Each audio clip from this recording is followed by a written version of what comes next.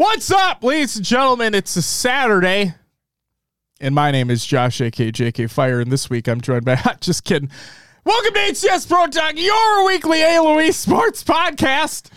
This is episode 278 for the week of March 12th, 2023. The title of this week's episode is The Bandit's Competitive Viability. And if you ask Reddit... just don't ask Reddit. Yeah, don't ask Reddit, and also I'm going to hold my other comment. Yo, Smiley, what the fuck? Right off the bat. Right off the rip with the 5 gifted. Thank you. Well, you get a fucking woo! Oh, the voice feels good, baby! We're back. This ain't Charlotte shit. This ain't after Charlotte shit. That was a full-blown woo. God damn, we're back. Oh, man, I've been waiting for this, man. I've been waiting for my tangents to come back. Oh, boy. Oh, yeah, I got some shit to say about the Bandito Fundito. My name is Josh, a.k.a. JK Fire, and this week I'm joined by the man. How do I want to... You've worn the hat before. Yeah. In the nondescript hoodie, Will, a.k.a. I am Mr. Mayhem. Will, how are you doing on this Saturday evening? Doing all right.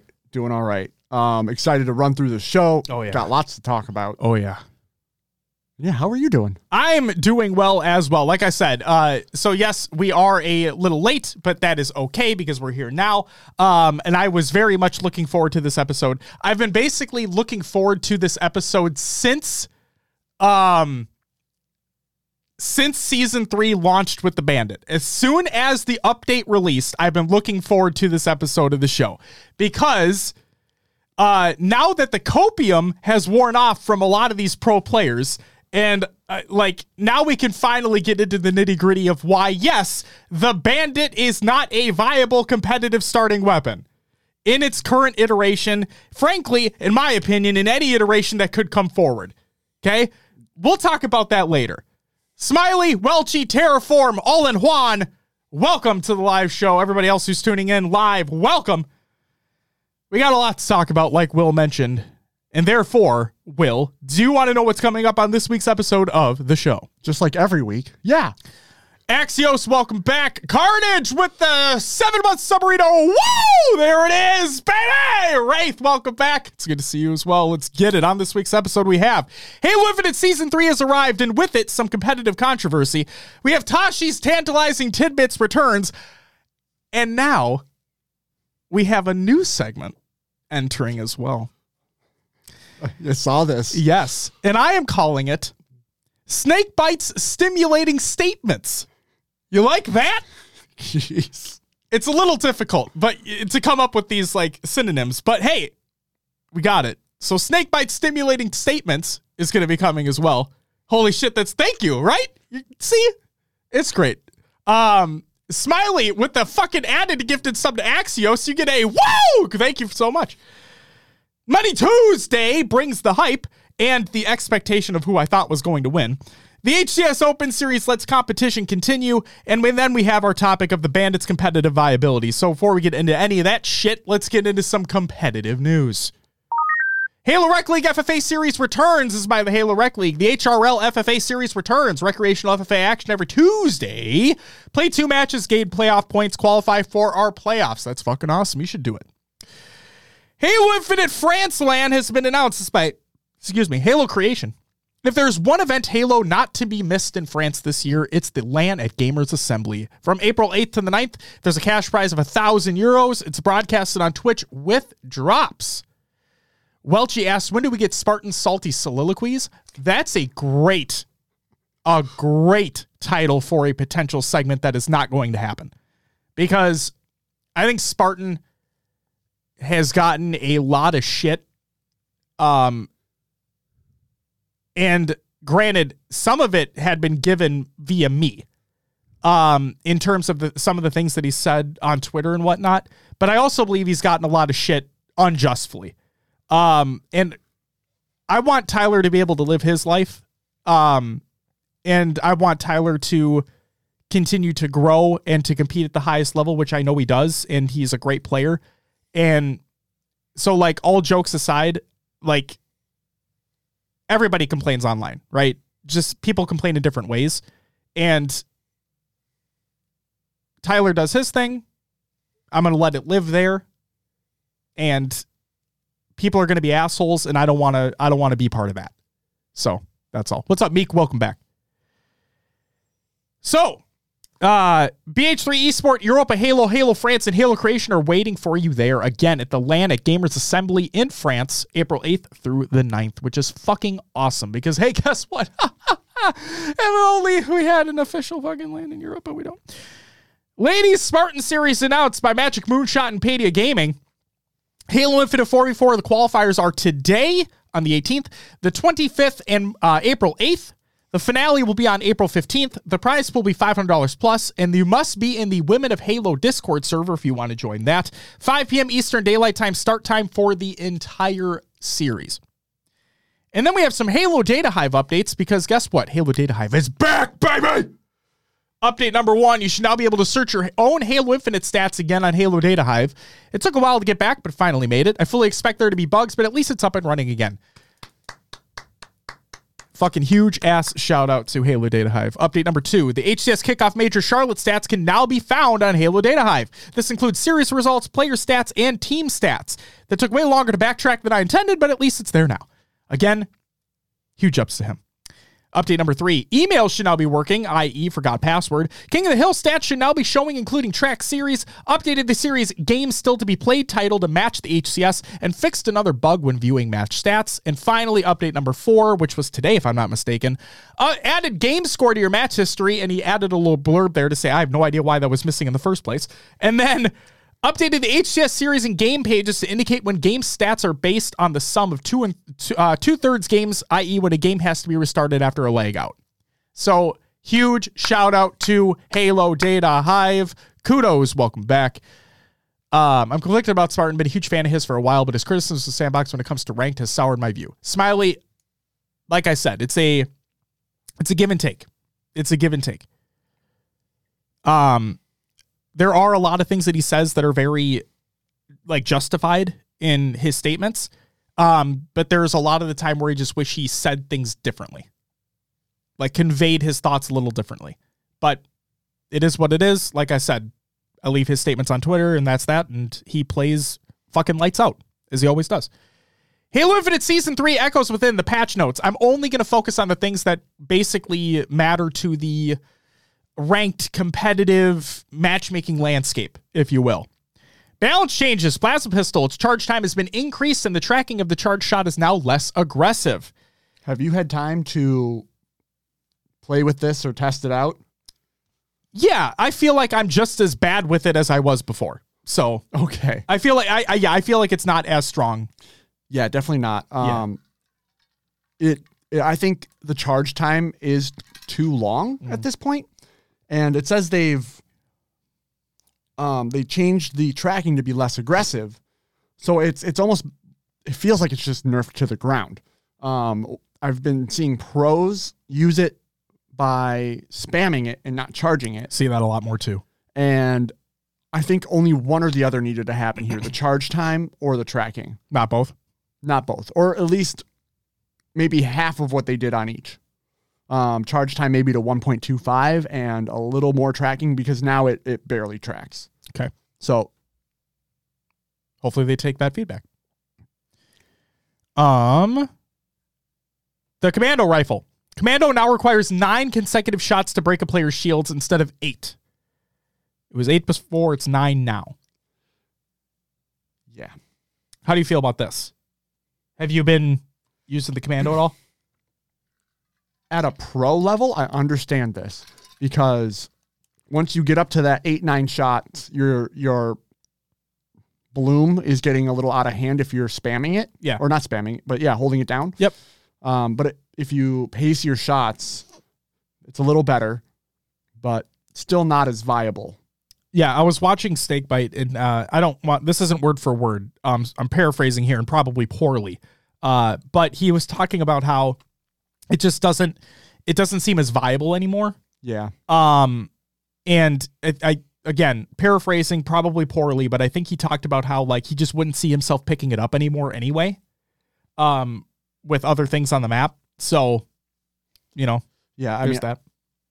I mean, it takes 8 or 9 shots just to break shield. That's yeah. tough. Yeah. So there's that. And then starting ammo for ranked only. In ranked matches, the amount of starting ammo for the Bulldog, Shock Rifle, Heatwave, and Stalker Rifle has been reduced. Their starting ammo counts for both ranked and social playlists are listed in their article along with the Google Doc of the show notes of the show, ! Show notes in chat if you're tuning in live to the show. So therefore, the Bulldog in ranked, which we're only going to talk about ranked, in the magazine on start, 7 bullets or 7 shots. In reserve on start, 0 from 7. So there's no ammo in reserves. And the max capacity you can hold is 21. That's been the same. Max capacity is the same for all of them, if we're just going to say that. The Shock Rifle in ranked in the magazine on the start is 12. In reserve on start is also 12, down from 24. Okay? And then the Heatwave, in ranked, in the magazine on start is 8. In reserve on start is 0, down from 8. Okay? And then the Stalker Rifle in the magazine on start is 17 shots, down from 33. 33 was what you had before? I mean, 17 still feels like a lot, if we're being honest, but like 33, holy moly. Well, it's a 3-shot perfect. Yeah. And pros get perfects a lot, so yeah, it's holy shit. So there's that. I like it. I like the changes. I do as well. From a pro perspective, from like a high level perspective, I like the changes. The thing I don't understand is giving 7 to the Bulldog and 8 to the Heatwave, because the Heatwave can be used more at long range. Yeah.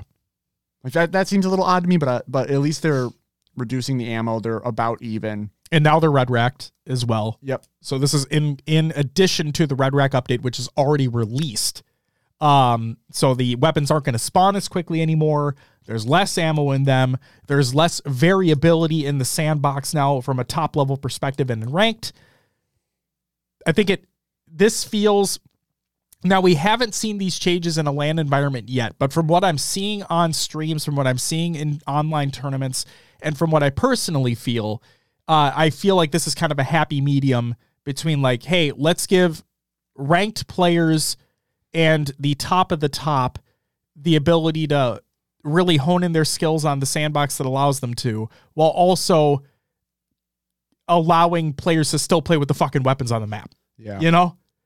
So I know they originally said the ammo counts is because in ranked was because they wanted to see that weapon change hands and cause more, maybe disruption. Is that the right word? Or, just more usability out of those weapons. Yeah. But I can see where the pros are saying that if someone just dominates with that weapon, it is too much. You can completely swing a match. Right. You can lock down a spawn. You can, yeah. I mean, when you have somebody just fucking sitting top C with Stalker Rifle, like pre-nerf. Oh yeah. Right. And on streets, and you just lock everything down. Like, unless you can get them out of there, like you just lock everybody down. Yeah. I mean, I had a ranked match like that where we did have a guy just sit top C the whole game. We won that game on streets. We held BC. We won that game 250 to like 2 or 11. 11? There you go. Yeah. And it spawned so quickly back then too. Like, as soon as you were out of ammo, another one would be right off the rip on the rack and you're ready to go. So yeah, it's unbelievable. Resolved issues and bug fixes for multiplayer. The weapon racks in both the recharge and detachment maps now spawn the correct power weapons. Both maps have returned to the ranked arena playlist alongside the Season 3 update. So yes, detachment is back in ranked. The level geometry of the map Aquarius has been adjusted so that players can no longer see through some walls. Players can no longer throw grenades through the ground when playing in the yard area of the map live fire.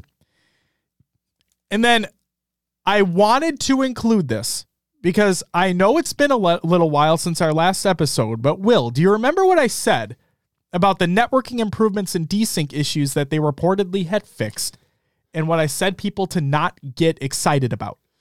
Yes. There's a lot of talk, and it was kind of directed maybe towards BTB. Uh-huh. And didn't want to skew people into thinking that it was for the overall game. Exactly. So here's what we have now. I repeat the same exact bullet points that I stated before, because these were the only bullet points listed directly within the patch notes. Multiple networking improvements have been made to address desync during online multiplayer sessions. Rubber banding is less likely to occur when moving or sprinting immediately after a match starts. Ammo, equipment, and grenade counts are more consistent after entering and exiting a vehicle. On the map Behemoth, players are now less likely to experience rubber banding while using the grapple shot to pick up a weapon from a power weapon pad. Vehicles are now less likely to desync when players use the repulsor against them. And melee attacks are now more likely to register while holding a power seed. 4 out of those 5 things are basically related to big team battle. And the other one happens at the very beginning of a match. Desync. I wish it doesn't stink anymore, but desync still exists for basic multiplayer. I will say this, because I switched over to PC. And for a while, when I would get repulsed, it would basically rubber band me. Like, my screen was like shaking, you know, like all the way back. Sure. I haven't had that happen since when I get repulsed, it's a clean repulse now. Good. So that's good.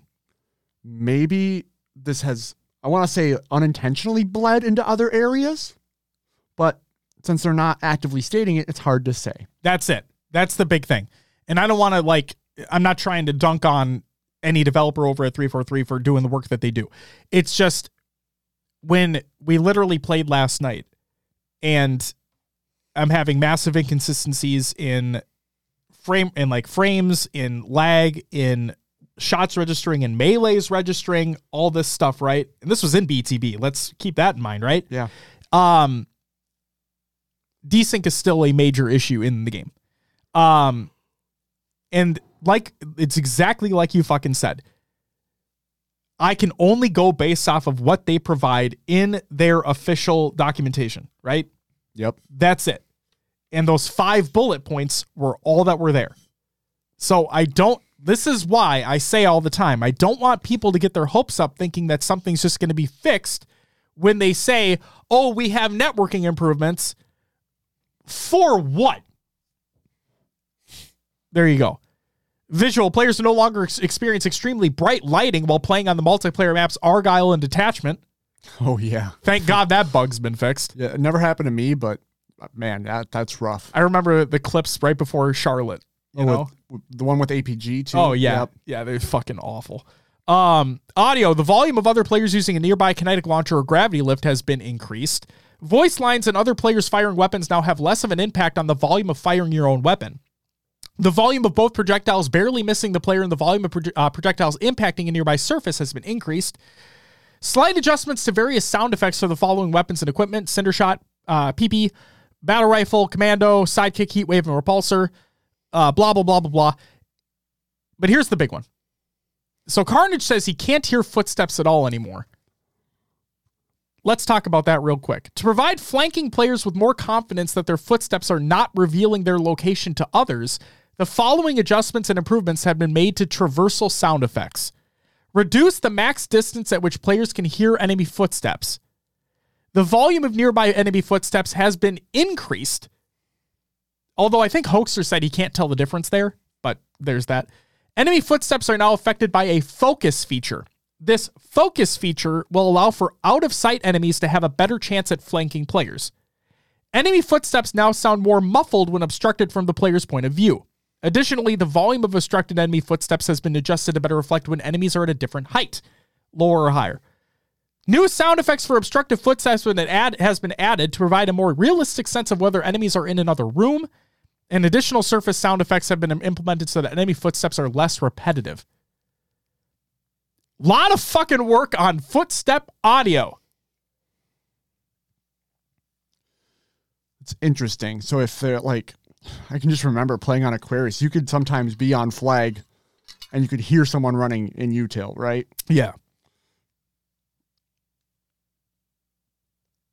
I get it. If they're running, you should be able to hear that. They're technically out of sight. Yeah. But if they're crouch walking, or at least slow walking, I get it. Yeah. Kind of. Carnage says, I think they just broke the footstep audio altogether. I don't fucking know. File a ticket. I'll have to pay more attention when I play because I didn't notice anything. There you go. But I wasn't actively trying to search it out. Yeah. I hear you. Known issues, visual. When the target frame rate setting is set to 120 FPS on Xbox Series S and X, the frame rate does not exceed 90 FPS. But guess what? A patch has been sent out. It's live right now, and it fixed the frame rate issue on Series S and X consoles. It improves stability when navigating customization menus on Xbox Series X and S consoles. Although,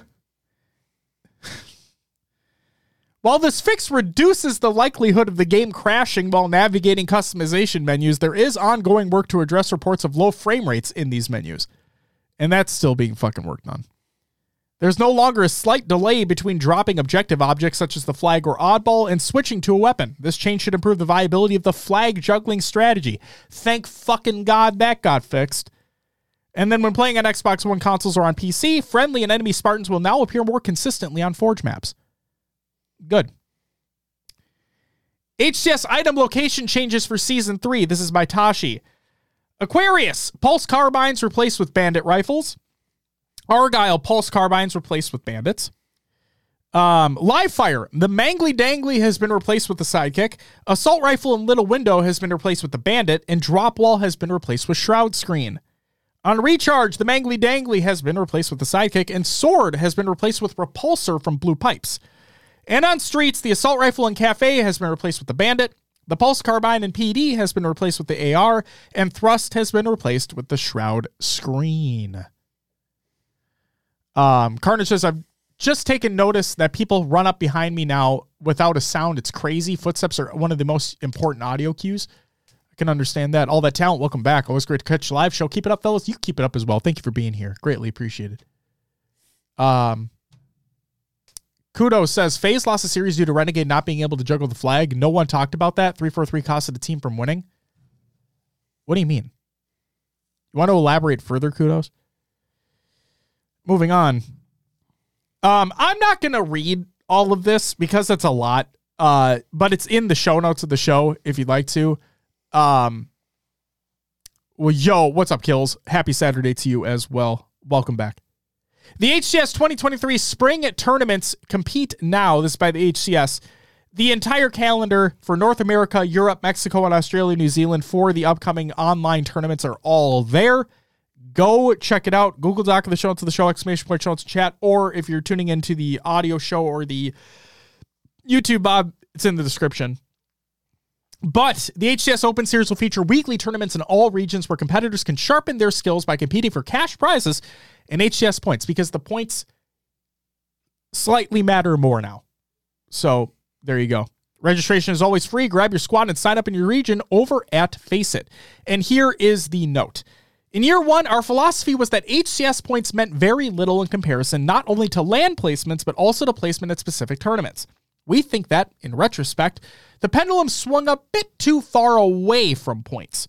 This year, we're going to have a more balanced approach where you'll see that points, and thus consistency for players and teams across the season, have more weight than they did in year one. This means that it'll be crucial for competitors to throw down in the HCS Open Series. They can stack up HCS points and ultimately qualify to make it to the upcoming HCS LAN tournaments. And then there's a spiel about partnered team tournaments where really they're just fucking online supers. So whoop-de-doo-dah, yippity-yay for that shit. And then the HCS Global Invitational at DreamHack, because that's the first event in Texas this year of 3. It's on June 2nd through the 4th. This year, we're introducing a brand new event type and format, which will be used for 2 events on the roadmap, one at DreamHack and one in Salt Lake City with our partners at Space Station Gaming. For these events, we're bringing 16 of the world's best teams to the stage to play for their share of $125,000. In terms of competitiveness, we're expecting these to be as exciting as majors and a great way to see which teams are the best in the world in that moment. DreamHack Dallas qualifiers take place in all regions on May 21st. The top teams from each region's qualifier will earn an invite to DreamHack Dallas. North America is the top 2. EU, Mexico, and Australia and New Zealand are the top 1 per region. And then following the qualifiers, the remaining top teams with the most HCS points will earn the remaining spots. From North America, that's the top 8 teams, and from the EU, that's the top 3 teams. So yes, in the Mexican and Australia, New Zealand regions, One team from each will go. That's literally it. Does anyone know if all top 8 teams will play tomorrow in the Open? No. It's whether or not they sign up. It's up to them. I mean, we saw FaZe and Optic not compete. Yeah. SSG was like the top 3-4 team that did. Yep. Yeah. So that's correct. There you go. Empyrean flag against Optic at Charlotte. Renegade was running. Then he began to walk slow and the flag seemed heavy and kept dropping it due to the flag glitch. Is what it is, man. Optic won. Who cares? Moving on. They'll be back. They'll be back stronger. All teams will. So, like I said, this is going to be, we talked about it after Charlotte. This is going to be the FaZe Optic show for the fucking foreseeable future. It is what it is. That's technically it for the competitive news, but you don't need to hit the button yet because technically I'm including these in the competitive news. Okay. Because I don't have screens set up for these next quote unquote segments. Time to return to Tashi's tantalizing tidbits. Spartan said, would HCS be willing to survey and talk about the format of best of 3s, 5s, and 7s? Best of 3 would be objective, objective, Slayer. Best of 5, objective, objective, objective, objective, Slayer. And then best of 7s, he mistyped in his tweet, would be objective, objective, objective, objective, Slayer, objective, Slayer. So, Slayers are too heavily weighted in the series right now. Tashi said, it's come up from time to time, and we talked about it internally some over the years. We'd be open to talking about it again, but I wouldn't expect to change right now. And there you go. Thank you, Welchie. FaZe are registered for tomorrow's 2K. We'll expect them to take it home. Voltrid asks, for curiosity, since now dev maps can be edited and forged, does that mean simple updates on maps such as changing weapons on racks can be made faster? Tashi said, yeah, that's the idea. We'll have to wait to see if that comes to fruition, you know? But it's kind of nice. You could finally edit dead maps and forge. Jesus fucking Christ. Jacob Geyer asks, please, dear God, add more maps to all modes and playlists, but in particular, ranked. No reason we can't be playing other maps that aren't in the league, but are totally worth the exploration and gameplay change-up. See, ladies and gentlemen, and this is not meant, the reason why I'm including Jacob's question in here is because this is literally what Tashi talked about before. While the ranked playlist is like, what did he say, 90 to 95% of the HCS experience? Yes. The point is to allow for more involved in the ranked playlists. It exactly points to why I believe there should be a separation, and there isn't, but whatever. Population, meh. But I included this question because there are a lot of people out there like Jacob that want more in ranked. There's a lot. And Tashi said, agreed. They are working on it for ranked. I mean, Detachment's already back, so you get to play that disaster. But hey, you do you. What's up, Riz? Welcome back. Give you get back Catalyst flag. They did say that it's a possibility that Catalyst could come back. And then High Tech Redneck from a Twitch chat of Tashi's asked, is there any chance we ever get CTF with 3 caps to win for ranked? Games last way too long playing to 5, almost never have one that doesn't go to time. And Tashi replied live saying, yes, that is on the way. That's all he said on it. He didn't say which maps. He didn't say when. He didn't say timeline, anything. He just said, yes, that is on the way. Okay. But that's a stark, Beth, welcome back. That is a stark contrast to what he said a few episodes ago of this show where we did a Tashi's Tantalizing Tidbits segment. Yeah. Where he said, we'll look at it after Charlotte, but nothing to say right now. Well, it's after Charlotte. Clearly they've been looking at it and it sounds like it's on the way. You love to hear it. Now I would stop there, but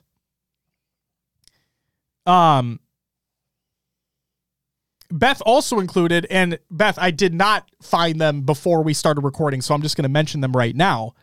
Beth said that there are no, so this is paraphrasing what Tashi said. But he said there's currently no plans to add an H5 Magnum to Infinite, and unfortunately also no plans to add a veto system for Ranked. Okay? And then elaborating on it further, in regards to the H5 Magnum being added, he said, this is what Beth said, basically, there are currently no plans for that. The Bandit is as close as you're going to get. Okay? Okay. And frankly, I like that statement because, man, do we have a topic to get to later. So that's it for Tashi's tantalizing tidbits. Now it's time for a new segment that I'm calling Snakebite's Stimulating Statements. Yes. So Snakebite went to Twitter and said the following. First up, talked about this recently and wondering what you all think. Does anyone else feel like good maps are just a thing of the past? In every past Halo I've played, I was excited when certain maps showed up. Feel like this title has zero, and it's a problem across other games as well. Will. Interesting. As somebody who heavily played 5 and heavily plays Infinite, so you have 2 main Halo titles to go from, would you say the map consistency is drastically different from 5 to Infinite? Or did you like the maps in 5? What did you think? Oh, that's a great question. I think the one map I liked, I could say I actually liked in 5 was Coliseum. I love Coliseum as well. I was thinking maybe Truth, but after a while, nope. It's funny you say that. Inverted Orange, thank you for the follow. Welcome to the live show. Says Aquarius is fun, but it's just another midship. Speaking of Truth. It is. Aquarius is just a redesign of midship. It really does have that feel, doesn't it? Yeah. I mean, I'm trying to think of even other games, not even Halo games, because he says it feels like a problem in most games. Yeah. I will say this, that like even Valorant, right? Smiley, I'm with you. Go ahead. Valorant came out with like 3 or 4 maps at the start. Yeah. And those maps got stale really quick. I don't like Icebox. No, I didn't like Icebox either. The new ones they've added seem pretty cool, though. I haven't played in a long time, but the new ones they've added seem fucking dope. They're different. They're different for sure. So is it a problem in gaming? Is it a Halo problem that the maps? I don't even know where to start with this because it's so subjective to the person. It really is subjective. It absolutely is. Like somebody coming in for the first time and playing Infinite, not playing another Halo game, might think that the maps are amazing, right? But at the same time, another person playing Infinite for the first time, not playing any other Halo, could think that the maps are awful. Yeah. It's literally up to the user's preference. I mean, I do like Streets. I like Streets as well. I think Streets is good. Live Fire is always interesting. I think you have your 3 main lanes. Jesus Christ, Yakuza. Welcome back, by the way. Waka, welcome back. Waka Chang. What are your thoughts on that? I guess I don't know how to respond. Oh, man. Again, personal preference thing. For me, personally, I think it's because I have so much reverence for 3 that, 3 to me has the best maps in any Halo title, right? But then a player who, like Silos, who adores CE, would think that CE has the best maps. Or, Dave, Heavy Rainfall, loves Halo 2 and CE for that matter, but, maybe he thinks that Halo 2 has the best maps, right? It's just, it's all subjective. It's all opinions. I'll say this, too. When those games, 1, 2, 3, were coming out, we were much younger. Yeah, We've been playing games for a long time now. Maybe the maps aren't any worse or better than they've been this whole time. Those are the maps you just learned to like because they were the first thing you experienced or the early thing you experienced. That's a good way. It's a good take. Good take. I will say, Oasis, the new BTB map, fucking slaps. It's a good BTB map. And I'm not a BTB guy, but that map fucks. Yep. I caused some controversy here, but I really don't like any of the Halo 2 or 3 maps just because I'm a newer Halo player. That's fine. It's not my style. That's fine. That's pretty, for those who are new and don't know, Will got his start with 5. So like he, and you even talk about like going back and trying to play MCC. It's not it for you. It's not for me. Yeah. And that's perfectly fine. Ghana, welcome back. Kenny, welcome back as well. So yeah, I like the question. I think it's all subjective. I also think from a snakebite perspective, and I don't want to speak for him. This is like me trying to look into his mind, right? And like you mentioned about us playing a lot of games, right? Yeah. Is that maybe because a snakebite, maybe because a lethal, and again, I'm not trying to talk for anybody, like these pro players who've been around for a very long time and they've played so many FPSs over the years that things have just become stale because you've been playing things for so long. Yeah. Maybe that's it. I don't know. I mean, Aquarius is a good map, but like, I forget who said it earlier. It's a midship remake. Yeah. If you had no prior knowledge of midship or truth, you might be like, oh, this map's kind of awesome. Yes, he did, Juan. Sorry to answer for you. Oh, what? I can't see it anyway. He said, so. Will, did you then subsequently get into Halo esports from Halo 5 and on? Yes. Indeed dandy. Indeed dandy. So, oh, Beth, yeah, isolation's fucking awful. The fucking sphincter is the only redeeming quality of that map. That map is so fucking bad. Don't you just love playing CTF on that map? Dude, that map is awful. Isolation, in my opinion, is awful. I can't stand it at all. And oddly enough, it's funny because like Carnage said that he prefers symmetrical maps. I also like prefer symmetrical maps from like a competitive standpoint. Even though like I love a high ground, I love a last resort, stuff like that. But regardless, one of the reasons I fucking hate isolation is because it has a ghost on it. Yep. And I know there's rockets bottom mid, but the fact that that ghost exists at all just irritates the living shit out of me. That map is awful. Do you think if they added narrows, it'd be hated? No, I don't think if they added narrows, it'd be hated. The problem here too, Inverted, and this isn't like this isn't to attack you or anything like that, but the problem is that, again, rose tinted glasses, right? Shooting Star, welcome. Here's my problem. Rose tinted glasses. You look back, Uncle Pumpy with the gifted sub. Whoa! Thank you so much for the gifted sub. Here's my problem with the rose tinted glasses is that you look back and you're like, oh my God, I would love to see Coliseum and Infinite. Oh my God, I'd love to see Narrows. I'd love to see Lockout. I'd love to see Midship. I'd love to see all these maps in Infinite. The maps were made at that time for that game, for those mechanics of that game. Every Halo plays differently. Every single one of them. And now that we've gotten with Halo 4 and 5 going more the advanced movement route, and then Halo Infinite bringing things back slightly, things would have to be remade. Like you can't do a one-to-one. And I know they did the Pit. I know they did Argon. I mean, not Argon. I know they did Empyrean. I know that. But they made some updates to it. So if you wanted to bring these old maps into the fold, they would have to remake them for the mechanics in the sandbox that Infinite allows. Could you imagine on Narrows having a grapple shot, a repulsor, or even a shroud screen now? Oh, dude, it'd be insane. Yeah.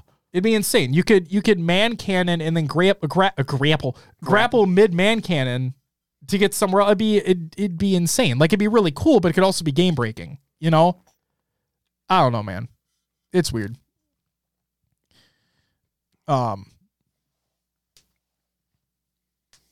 Waka says, I think there's more emphasis put on safe spaces for new player retention now. We used to get clapped until we could hang. Maybe there's more true of COD than Halo, though.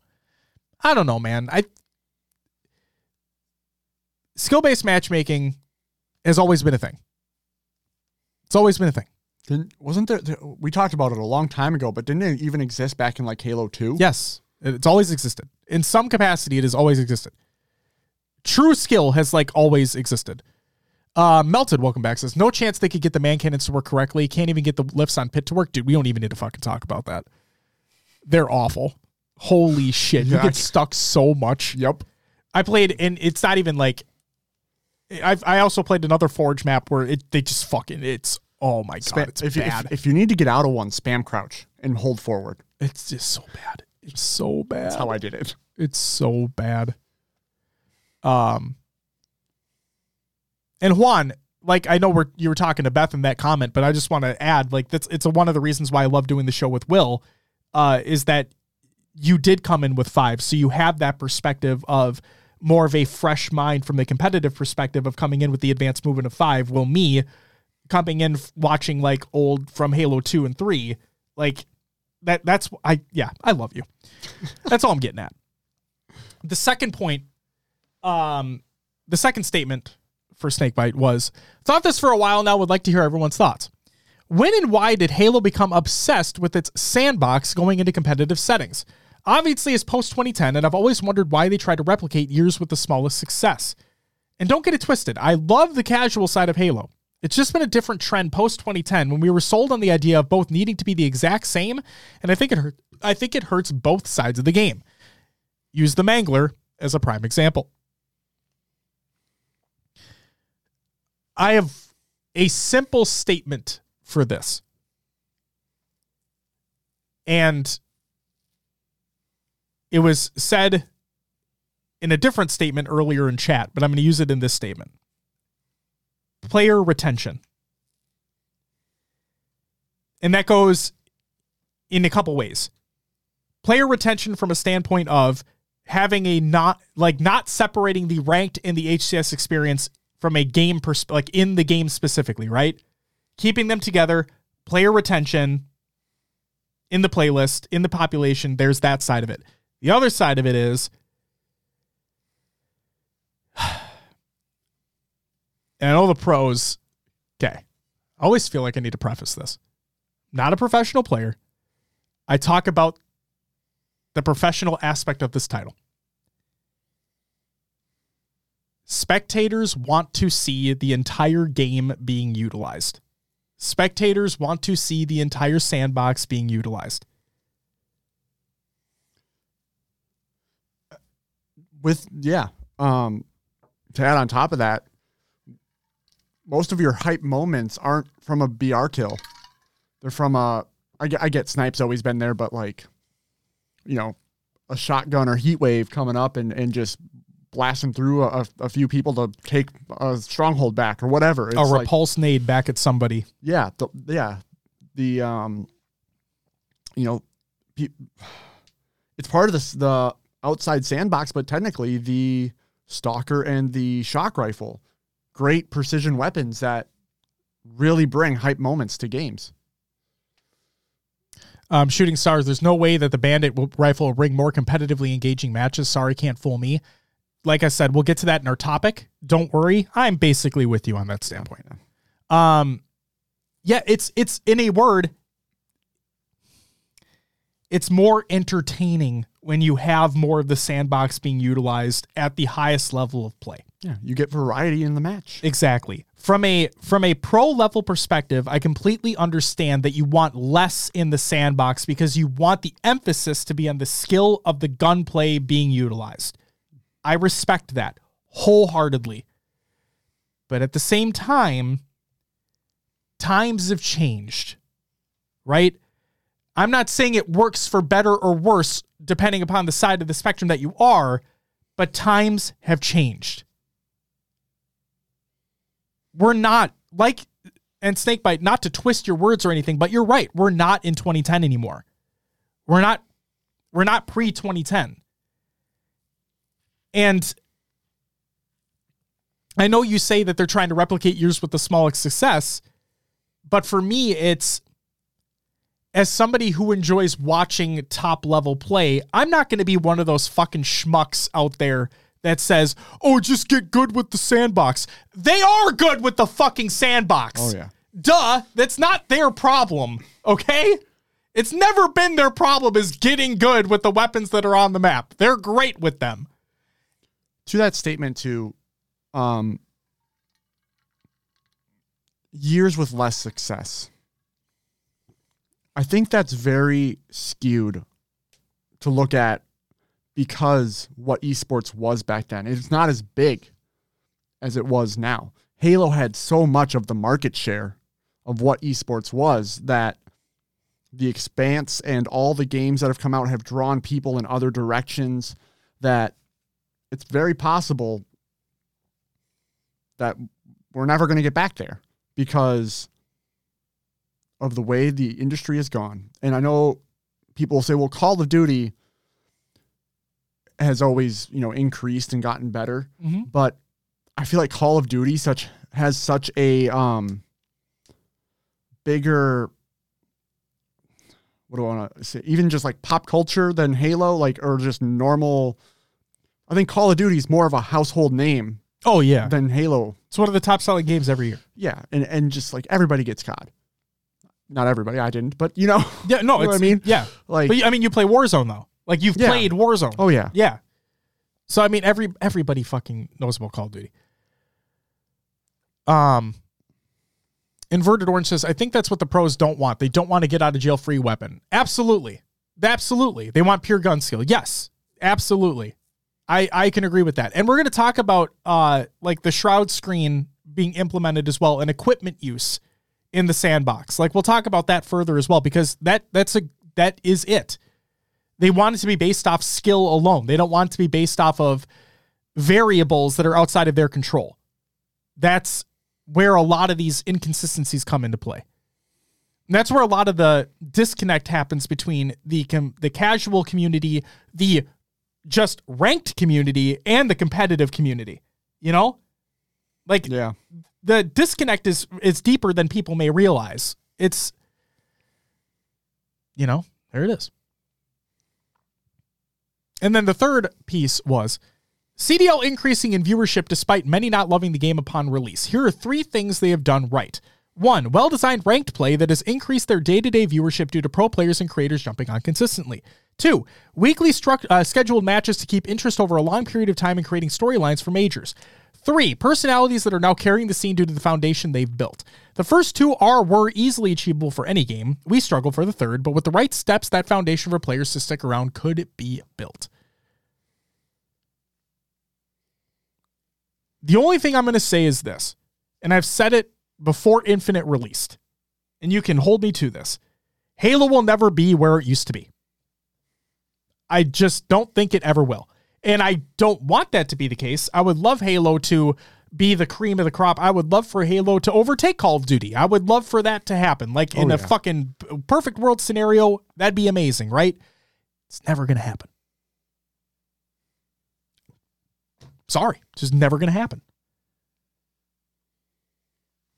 So, I don't have much else to say. That's literally it. It's never going to happen.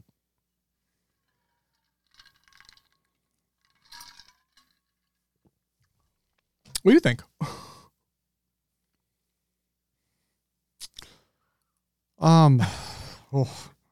Sorry. Weekly matches, sure, keep people interested, but bring the Pro League back, you fucks! But with the way things are, is that an oversaturation? Or are you going to tune into every weekly match? I know a lot of people would. I'm just going to say, not to shit on your statement, I just know a lot of people would, because what's our thing about consistency, right? Is that those that remain consistent bring in more people, right? If a league has consistent scheduled matches week over week, you know it's going to happen. You know where it's going to be. You know where to tune in. Plain and simple. And now that we have the Open Series back, LVT is doing everything that they can to fucking keep that train rolling from a broadcast perspective, because the HCS isn't fucking doing it. True. And the HCS, from the first week of the Open Series, they rarely tweeted anything out. And now they are, but they rarely tweeted anything out before. So they're getting better at that now.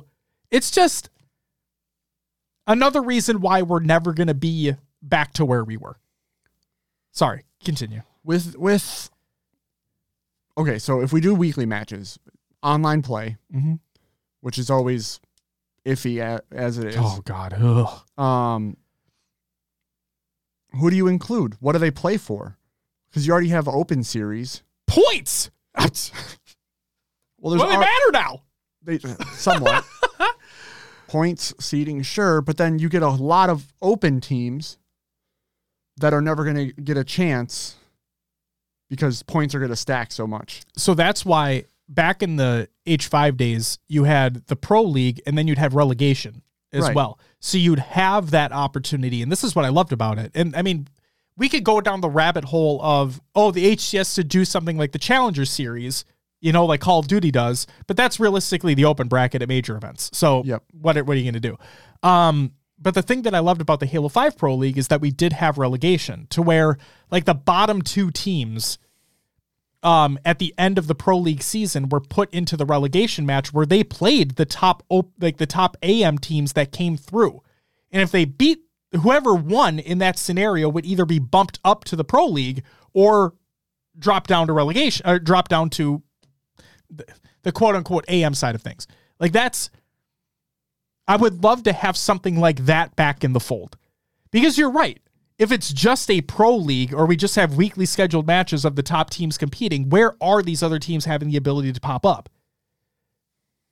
And maybe that's where you do have like a pro series for the top teams, the open series that LVT broadcasts, and they're the official broadcast partner of it, Yeah. And so you have the HCS broadcast the pro league, LVT broadcast in the open series, and then you have an opportunity for those top open series teams to fight against the lower seeded pro teams, make their way into there, keep going.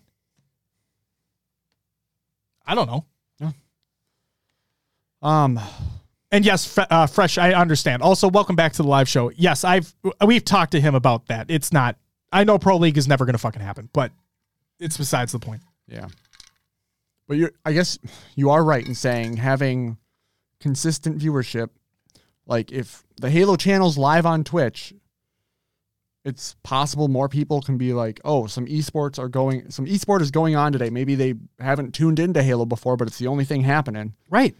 And they start watching. And if you have that consistency, then when you go on Twitch and like you said, when you're looking for something to watch, and you see that the game has more viewers than normal, I guess you could say, you could be like, oh, what's going on in Halo? Why is that game a little bit higher up in the Twitch directory? And you'd be like, oh, Pro League. Oh, I watch a Pro League in fucking Apex or whatever it is, I want to tune into that. It just gives that opportunity for more eyes to be on it that the opportunity doesn't exist right now. It's just a pain in the ass. And then Shooting Star, I just want to say real quick, like, the whole intent here is to never shit on them. It's never to shit on 343. It's never to shit on the HCS team. We understand resources are heavily limited. We know that. We know that there's budgetary constraints. We understand that, right? The problem is that, like, when you go to a major, it's amazing. The vibes are immaculate. The hype is incredible. The players are awesome. The plays are amazing, right? It's just a whole vibe. Like going to a major, going to an event is amazing. But the problem right now is that we have nothing to carry that forward after a major has concluded. We have the open series, and LVT does an amazing job at what they do. Okay? This is never to tear down what they do because they do amazing work. But that's all we have is the open series. And pro teams aren't required to play in it because we don't have a pro league. These are things that, while I understand probably can't happen due to budgetary constraints, due to scheduling conflicts, due to whatever it is, it's just a fucking shame that we don't. Because I hate sitting here and saying that we're never going to be where we used to be. But it's things like this that keep happening or that keep not happening that prove that we're never going to be back to where we were. Fresh says they do have to play in it now because points matter more in the entire open now. But that's the thing is that if you have, they don't necessarily have to. Because if they have enough points to have a high enough seed or to get where they want to go or whatever it is, then they don't need to compete. It's not a requirement in their contract. There's no. Do you see where I'm coming from? Like, Optic probably got enough points from the major that they might not have to compete in every single one of these opens. Right. Like, that's the thing. And people want to see an Optic competing. And then you could flip the coin, right? And say, well, Optic aren't helping either by not playing. Like, they're not helping the scene grow by not playing. I'm not trying to put words in people's mouths. It's just like the thing you see, right? It just sucks, man. It just sucks. Optic playing the Open the other day? No. They didn't play in the one that just happened. They didn't play in the Open series from last week. Fresh says, I think Optic said they do need to compete because it's a 75% point decay after the major. Well, then they fucking should. If FaZe and Optic believe they will always get top 6 in a qualifier, they never have to play in the Open. Yes, the points matter more, but this is why Pro League in 5 was so fucking good, because there was a lot more at stake. You literally were like, those bottom 2 teams were literally fighting for their spot to stay in the Pro League. Like, there were actual stakes at play. And now it's just, is there an AM team that can make a splash online? Yeah. That's all. That's all, man. All right. That's it for the competitive news. And the additional 2 segments that we just added. Well, it's time for Roster Media. All right, Roster Mania. Oh, yeah, here basically, what's going on with MetaPro over here? Oh, man. Goddamn. Okay. 310-23. I think this is a tweet that came out, and it says, Septify, Immortally, Super CC, and Swish. They basically announced a second team. Yeah. Yes. Of the 4 players that you just mentioned. On the 10th of March. And then 6 days later, Swish puts out a tweet. FA, I guess. Literally after the Open Series. Okay. Yep. And then Command Station. Roster Mania will continue to always Roster Mania. She put out, looking for team of 2 or team of 3, currently under salary with MetaPro Gaming. So they have 2 teams. Interesting. Yes. Oh, boy. Do we know when the Command Station tweet went out? I didn't see a date. If you click on it, it'll open. You can find out. The 14th. 14th of March. So 4 days ago. So, I mean, with Command Station just going up to play in Swish's spot and they're getting rid of the 2 teams. Fresh said Swish got dropped for Bohm. He said on stream today. Oh, there we go. There we go. 2 different teams and only Command Station is still part of Meta. Yeah, that makes sense. Yep. Totally makes sense. I will say, not to, okay. I don't fucking care anymore. I said, huge, like when that initial roster was announced with Command Station and Lakar, I said huge congratulations to them, and I meant it. Like, that's awesome. Like, they deserve the representation. Love seeing more women coming up in the space, and they play phenomenally well. But when I saw their teammates, so Command Station, I am wishing you the absolute fucking best. Sincerely, I am. I want you having God-tier teammates alongside you. Make a fucking run. Would love to see it. That's all I'll say on that. All right. And that's all we have for Roster Mania. Sick. Upcoming turns of the week is presented by noobcombo.com. Check out noobcombo.com for all your Halo esports needs. Thursday, March 16th, we have the HCS Open Series. We actually already took place. I'm an idiot. On Sunday, March 19th, the HCS Open Series continues for regions. Go check them out. That's all I got. That's it for your upcoming turns. We'll presented by noobcombo.com. Check out noobcombo.com for all your Halo esports needs. But before we continue on, Will, I'm actually going to make sure that that's it. Okay. The Lady Spartan Series Qualifier number 1 is today. Mentioned that earlier as well. And then, the Open Series. Bada bing, bada boom. There you go. That's it. Scrim Tournament League recaps. Will, what do you got? All right. Money Tuesday results. Yes. Game 1. Aquarius V2. So V2 settings, right? With the Bandit and Thrust. Yeah. Are there bounds maps? I can't remember. Either way. 25-19 going to Renegade and Bound. Yep. Game 2, 25-20, Renegade and Bound. Game 3, I should say, Game 2 was Recharge. Game 3 on Empyrean, 25-17 to Renegade and Bound. Okay. I'm going to be an asshole for Game 4. Go ahead. Game 4, 25-24 to Stellar and Frosty. Here's why I become an asshole. I truly believe Renegade and Bound threw that game. You do? Oh, absolutely. If you go back and watch the VOD, folks. Go back and watch the VOD. I fucking feel like they threw it.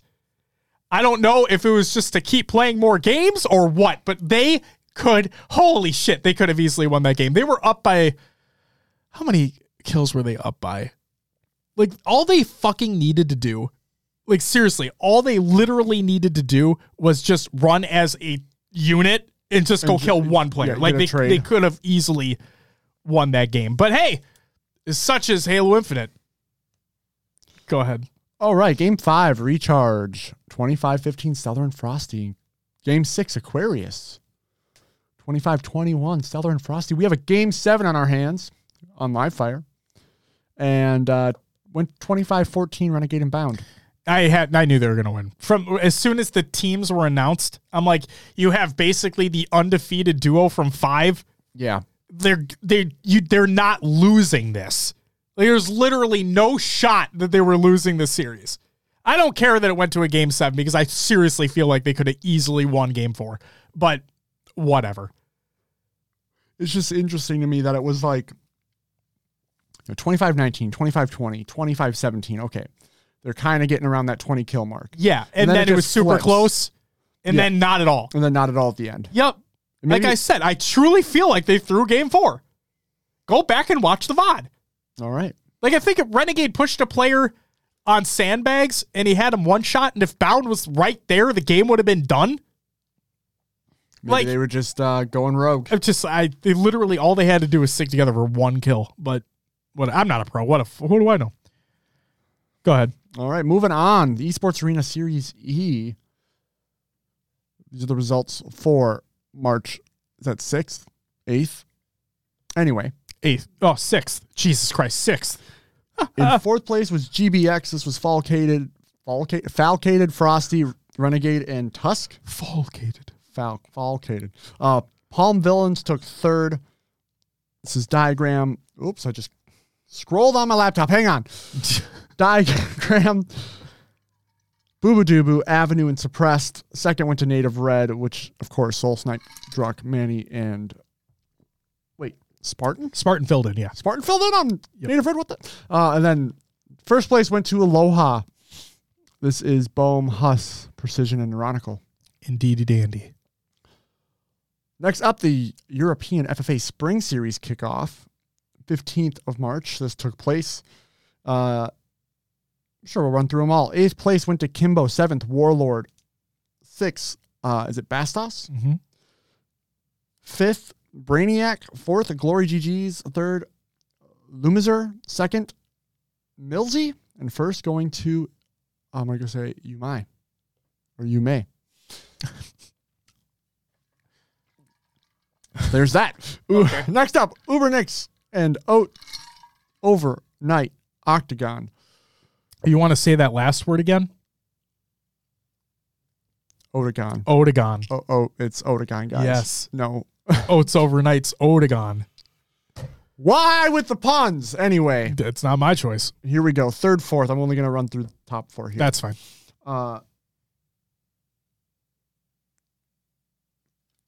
What's that? Mortar. The True Mortar? Yeah. And Bop in 3rd, 4th. 2nd went to Sab, and 1st went to Avenue. Very nice. There we go. That map looks sick, by the way. I just want to throw that out there. The Otagon looks sick. Is it the one that Ubernick created? It is a new one. It's a new one. It's a new one. Is it available to play? Yeah, it's fucking shit. Should be. Look that up. Go bookmark that shit. Yeah. Yeah. All right. Next up, the Open Series, the HCS Open Series for Australia, New Zealand. Fourth place went to Digital Nation. Third went to Vertex. Second, Mind Freak. And first, DM off Wish. Okay. I don't know, man. Open Series for Mexico. Fourth place went to M&K Gang. Third went to CNTJ. Second went to Six Karma. And first, Luminosity Gaming. I never would have thought that was going to happen. Yeah. Just wait. There's more. All right. Open Series for EU. Fourth went to, I always say this wrong, Awaba Bobs. You got it. Okay. You got it. You don't even have to do it again. You got it. Yes. Third went to Dopamine. Second, Navi. And first, Quadrant. Holy shit. Who would have guessed that one too? And the Open Series for NA. Fourth, Cloud9. Third went to Space Station. Second, G1. And first, Native Gaming Red, taking it home. Congratulations, Native Gaming Red. They dicked on Native Gaming White. Gave him that fifth, sixth placement. Yep. The only thing I'm going to say here, because I know a lot of people are going to say, oh, fucking Space Station, they're not it, blah, blah, blah, blah, blah. Guys, this is an online open series. Wait for DreamHack. They always play better on land. Just wait for DreamHack. It's an online open series event. Not a lot on the line. Wait for DreamHack. You'll see. All right. That's it for Tournament and League recaps. Which means it's time for our topic of the week. Let's talk about the Bandit. What? Nothing. Yeah, there's no button you need to press. You're good, man. You're fucking good. You're good. All right. Here we go. The Bandit. Is it a viable competitive starting weapon? No, it's not. Not in its current iteration. I also don't think it ever will be. But first, before I get into my tangent on this fucking weapon and its existence in the sandbox. Oh boy. Let's get into what some of the pro community has said. Callus. Love him. Great man. This was part 1. Okay? And let's put some dates on this. Let's put some dates on this for real fun times. March 7th was part 1. It's the day it released. The day it released. You'll notice a trend. Okay? Oh, yeah? Yeah. Oh, yeah. Oh, great. Oh, yeah. You'll notice a trend. Sweet. So day 1, and this isn't to shit on Waz. Like, this is, I'm using your tweet right now, but I feel it's necessary for the context of this topic. So Callus said on March 7th, the day the update released, it's so nice. Honestly, more than nice. Dopamine is back during 1v1s. Part of me is in limbo about D-Scope, though. The way it is now without D-Scope, it makes the BR have a strong purpose as a pickup to be able to cross-map. If D-Scope is brought in my opinion, we keep the smart scope distance. Okay? What about part 2? This was Callus. Part 2. This is on March 9th. 2 days after the update released. Oh, okay. Okay, the copium is settled. Bandit equals Dopamine for up-close mid-range 1v1s, but in my opinion, the maps play better with BRs. Bandit starts could take over, though, with a further zoom plus D-Scope. No! The other elephant in the room is the bullet drop. Bandit feels useless versus a sniper on Pit and Argyle. You're damn straight it does. Keep that energy. Renegade, part 1. Oh, I love this. I love it too, man. Renegade, part 1. When was this? Oh, March 7th. Bandit starts as meta. Renegade, part 2. When was this? March 14th. Never mind. Took him a week. Took him a week, but we got there. We got there. Yep. Mickwin, love him, says, Bandit is cool, but some serious copium going on thinking that thing is ready to be a starting weapon. Weird projectile behaviors, the agility of the weapon feels very sluggish, and the long reload speed. No D-scope. Can't believe we're even discussing going back to that hell. It can be better than the BR as a starting weapon, but it isn't currently. Hoaxer says, I'm about to be that guy, but we're in a DMR honeymoon phase, which is cool actually, but that joint isn't starting weapon material by a long shot. Hehehe. Basically what I'm saying is bring back the carbine, quit playing with me. I can agree with that statement. Eco says, update seems good. I'm just not sure why we decided to make a worse version of the DMR. Because it's not the fucking same gun! We'll just have to wait till year 3. Single shot better than everything else. And then Spartan said, I sort of figured as much. It makes sense. I definitely hope that at some point this year that we see a Bandit variant with a scope or D-scope and D-scope added so we can test that out. Bandit Start 8s were fun, but no point playing them really unless 343 can get a scope out ASAP. Tashi replied, the other thing to consider is that we'd want to balance the other items and probably maps too around this being the starting weapon. That's going to take time to play test, fine tune, and iterate. Spartan said, yeah, it honestly depends on how fast the scope and D-scope could be added. There's almost 3 months until the next land, so if it was soon, I feel there'd be time. If it wouldn't be anytime soon, then I agree. Tashi says, D-scope is an easier change as I understand. Changing the model to add a scope is not trivial. And at this point, the team is already booked up with other work, so it'd be a trade-off decision. We're going to stay the course for this HCS season with the BR, but glad about the Bandit love. Also, it need to be a content update to the release, which takes resources to put together and release, and there are trade-offs there too with other releases. So we can't always fit it perfectly into the HCS season. Okay! Now that the copium levels have gone away, and everybody takes their fucking rose-tinted glasses off, we can talk about what this weapon is and what this weapon isn't. And I want to preface, because I love prefacing things, my rant with the following statement. There was one individual on Reddit. Remember when I foreshadowed earlier in the show about don't listen to Reddit? Yeah. There was one individual on Reddit that got on that motherfucker's high horse and was like, you guys don't have, he talked about how people that have the ability to speak on these types of things versus those who don't. Motherfucker, it's an opinion. Anybody can speak on the topic because that's what opinions are, you fucking idiot. Moving on. The Bandit rifle. What it is and what it isn't. What it is a short to mid-range weapon, a single-shot weapon, as a matter of fact, that is used in Halo Infinite Sandbox. What it is not is the Reach DMR. What it was never meant to be is the Reach DMR. Adding a scope to it, adding D-scope to it, which I believe should be a thing anyway, increasing the range of it are not the intentions of the fucking weapon. That was never the point. It was never designed to be that. I've been waiting for this all fucking week. I found it hilarious as soon as the update released and all these people were talking about, oh man, this could definitely be the starting weapon if it had this and this and this.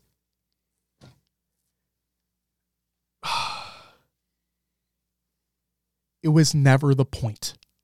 That was never what the fucking weapon was designed for in the first place. Like Tashi said, glad you're happy. Glad you like it. Glad you want more to change about it. Oh, fuck. I understand there's a lot of pro players out there that don't like the BR in its current iteration, don't like a burst weapon being the starting weapon.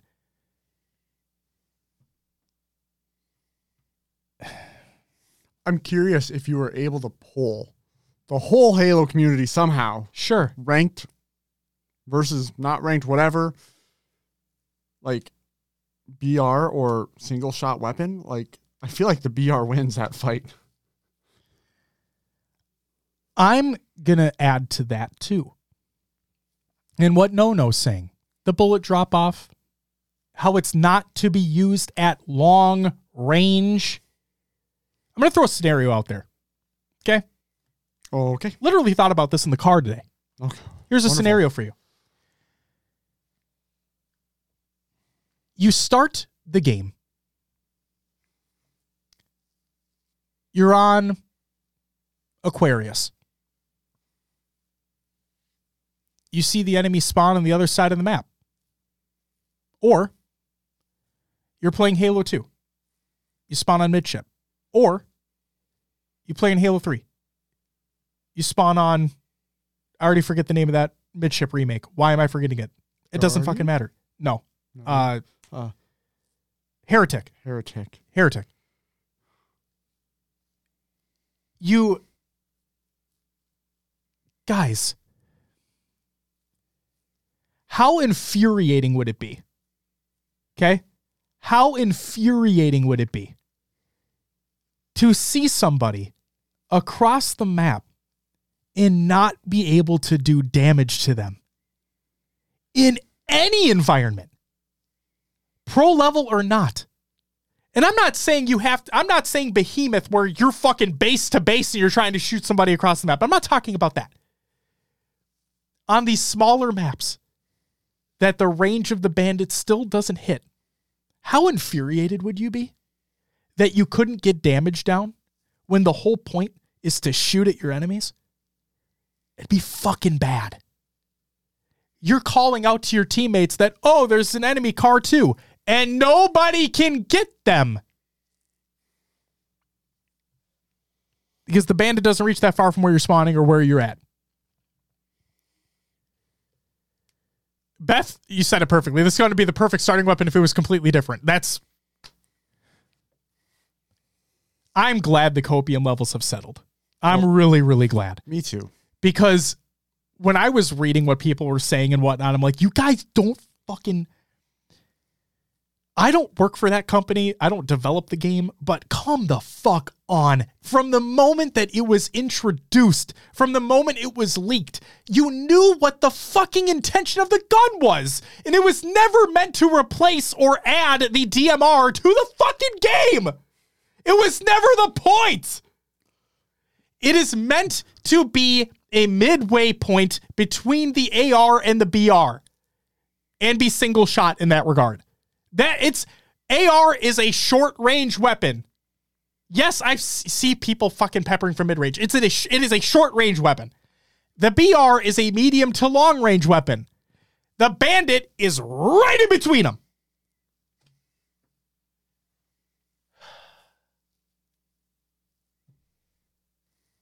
Oh my God.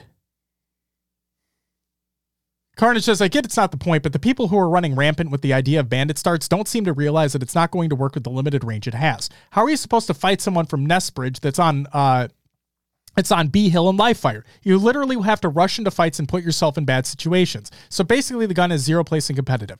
It does not have zero place in competitive. It does not. It has a place in competitive. As a secondary. Yes. Or if you prefer the single shot of it and you use it at short to medium range, then go ahead, pick it up right off the rip and use it as your starting weapon. But it's not intended to be the starting weapon in comp. And if you add, now here's the thing, because I know people are going to come at me and be like, but it could be. That's the thing though. If it gets a scope, if it gets D-scope added, if the range gets increased, it's not the same gun anymore. We're talking DMR. It doesn't fit the same purpose in the sandbox. You're asking for a completely different weapon to exist that doesn't exist yet in the game. Because that's not the fucking intention of the gun. Thank you, Carnage, for clarifying. Yes, it has no place as a starter. Never did. It never did.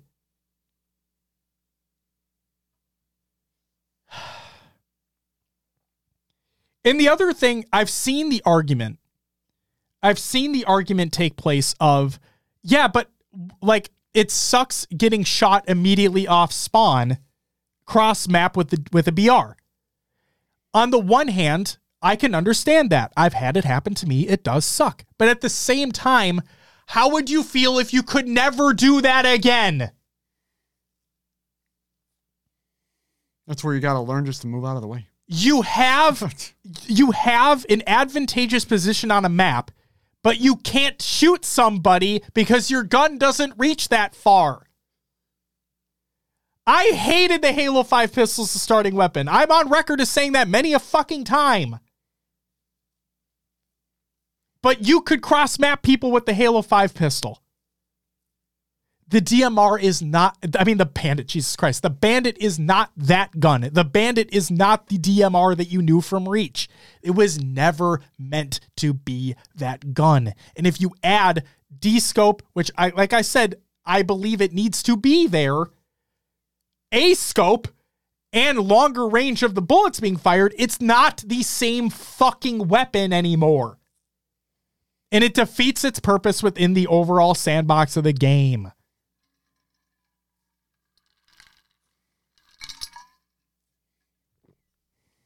God, fuck.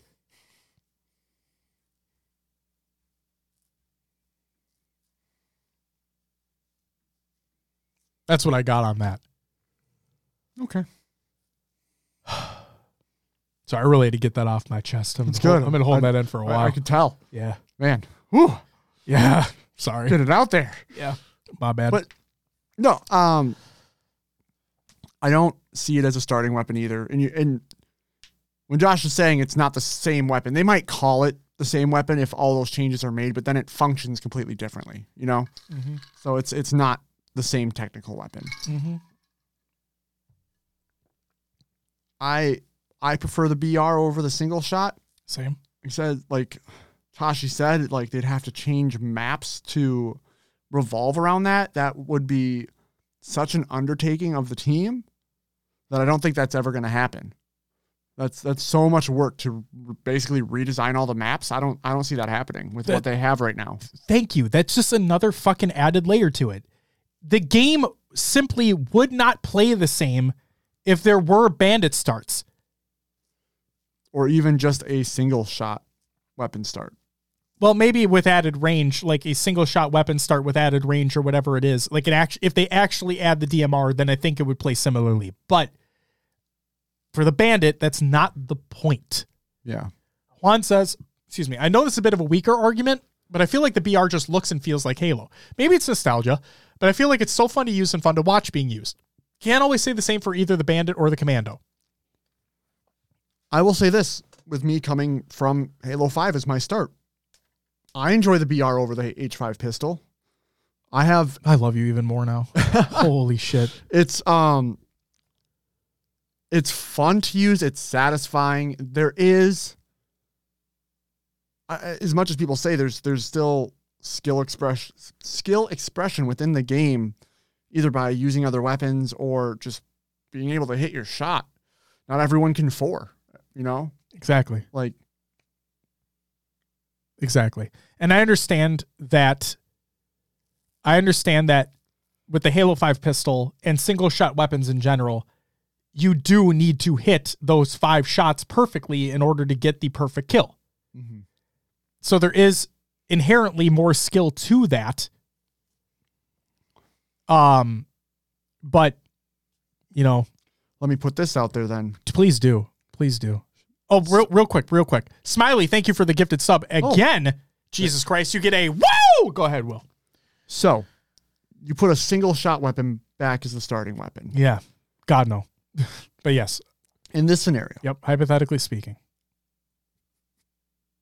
You have players then that win fights just based off of skill. Awesome for them.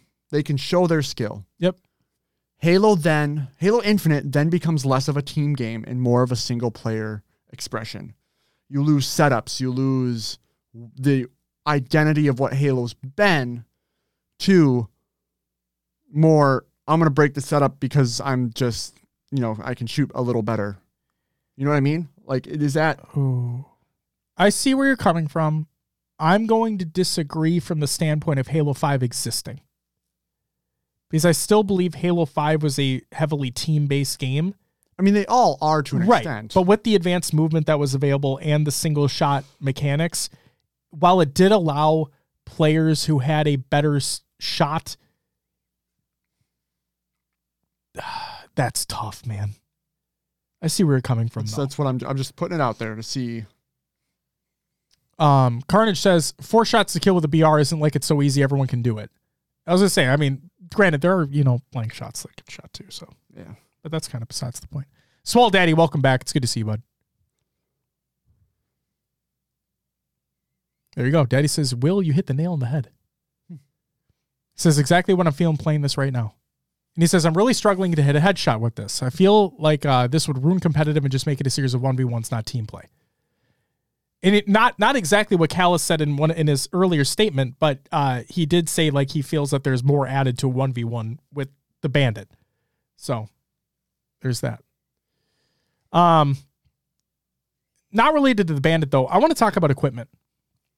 Okay. Equipment and competitive. Okay. Does this come with the addition of the shroud screen? Yes. Okay. This comes with the addition of the shroud screen. So I want to talk about equipment being used in the HCS. This is more so like a direct relation to when Snakebite asked about the overall sandbox being more utilized post 2010. Okay. Okay. Because realistically, when you think about it, equipment wasn't this heavily used in a Halo title sans Reach. Because Reach, you would pick up the jetpack. Oh, yeah. And whatnot. So, like, you would pick up those. But, like, you never had a power drain from 3 being used in competitive. You never had the bubble shield from 3 being used in competitive. Like, stuff like that. You know what I mean? So, this is the first real time where we're having legitimate equipment being used within the sandbox. So, from a spectator mindset, okay, because I want to start with that. From a spectator mindset, and I typed this out, so bear with me. I personally love the addition of equipment for the most part. Okay. My counter argument to those that bring up that no other Halo was played competitively had equipment is that there is a more of a balance to the equipment in Infinite. For the example, equipment having a set number of charges or a set amount of time being on the battlefield once deployed, i.e. the shroud screen. Yeah. Right? Go ahead. Oh, no, keep going. Okay. On the other hand, I understand how it takes away from the competitiveness at the top level by adding randomness and unpredictability to the gameplay. Equipment usage at the top level can aid in forgiving a player that was in the middle of making a quote-unquote bad play. What I mean by this is, let me give you a couple examples, right? You have drop wall. Okay? You can use it as an offensive or a defensive way, right? And typically what you see is a player may get like pre-engagement, lay down a drop wall, then engage. On the other hand, you may have an enemy getting shot at. They decide to turn around, put a drop wall down, and that couple seconds, or maybe they get the reversal or whatever, they could have been in a bad play. They get forgiven because of the equipment being used. That's just a singular example, okay? Because I remember back in the Halo 4 days, when Sprint was, or even Reach for that matter, when Sprint was introduced in Reach, and one of the biggest arguments against it being in competitive was that it allows players to get away from making it, like, after they've made a bad play or if they made a bad engagement, they don't get, like, what's the fucking word I'm looking for? Bailed out? Yes, and they don't get, oh my God, why am I forgetting the fucking word, man? Whatever. Yes, punished. Thank you, Juan. Jesus Christ. They don't get punished for making the bad play that they made. We've had Sprint in Halo for so long now, I think that argument's invalid at this point, realistically speaking. Yeah, we've talked about Sprint extensively. And yes. It's barely faster than the walking speed. Exactly. They've fine-tuned it enough that it just adds a little bit more to the gameplay. You're not really able to get away now. It is what it is. And then from a shroud screen, specifically, because that's the new equipment that's been added, because a question was asked, like, how do you guys see it being used? How do you like it? And so on and so forth. I enjoy it for the most part, and I'm seeing it used more as a defensive area of denial or sightline denial play style. Not so, I very rarely see it from an aggression standpoint. I realistically always see it from like you're smoking like in Valorant. Yeah. You know? Yep. It only lasts 8 seconds, but like you see it as an area denial. Yeah. Sightline denial, whatever it may be. With playing some ranked on live fire, it's heavily used to grab overshield. Because if you smoke shroud screen the overshield platform, it essentially screens people who are sitting top A or sandbags, or anything from tower and brutes. Exactly. So, and I'm curious to see how these shroud screen plays are going to happen on streets now that thrust has been replaced and making a play for rockets. Yeah, because typically I see it a lot being used on B stairs, but I'm excited to see how the shroud screen's being utilized on more of an area of denial when teams are trying to set up for new rockets that are coming up. I want to put this into play too with equipment. Then, it's always kind of been, if you're buy it, grab it. Yeah. Is this something that the players now have to think about more and control those areas of the map with the shroud screen specifically? With the shroud screen coming into play and how powerful it may or may not be? I definitely, or something they should be keeping more in mind versus just kind of if you're buy it, grab it. I think that's what it should be moving forward. I think what's going to separate an ability to separate good teams from great teams is exactly that type of mindset. Who on my team can better utilize this given the loadout that they have at that time? Can we use this in a scenario to get set up on an objective, to deny somebody an objective, to deny somebody a power weapon, to set up our team properly for a power weapon, instead of what I feel like it is right now, which is the former, you spawn right there, pick it up right there because it's right next to you. Yeah. So, grapple is the one equipment a lot of pros prioritize. Absolutely, because it gets you to a lot of places quickly, and thrust. Yep. You can grab weapons, camo, overshield. So much. Yeah. Objectives. So useful. Yep. Ongoing, welcome back, by the way. So I like overall the equipment in the game, because it adds to what makes infinite. And I've been seeing some statements around, like, Juan, you mentioned like the BR, maybe it's nostalgia, maybe not, but like the BR feeling like Halo. And I said it earlier, every Halo is different, right? Every single game is different, but every one of them has that feel of what makes a Halo game unique. And each one of them unique in their own ways. And I think, I fucking hate using the word all the time, but I truly believe that the sandbox that we have in this game makes this game unique. It makes it unique from a social perspective. It makes it unique from a ranked perspective. It makes it unique from a competitive perspective. It makes the game what it is. And yeah, I like the equipment being there. But I also understand the counter argument to it on players not being punished for the plays that they may or may not make. Yeah. The one thing that the shroud screen kind of brought to mind for me was that there's no real counter to it, right? Like a drop wall, you can shoot the little thing that opens up on the bottom and immediately destroy it. Immediately destroy it. Yep. I mean, grapple, there's downtime, right? You're grappling. You're not actively able to shoot your weapon. Correct. And it recharges after a short period of time too. You can't use it immediately after. Right. So it's like 7 or 8 seconds that the shroud screens, or wait, no. It's 8 seconds that the shroud screen is deployed. Yes. And then it takes like another 4 or 5 seconds to recharge. For it to recharge. Yeah.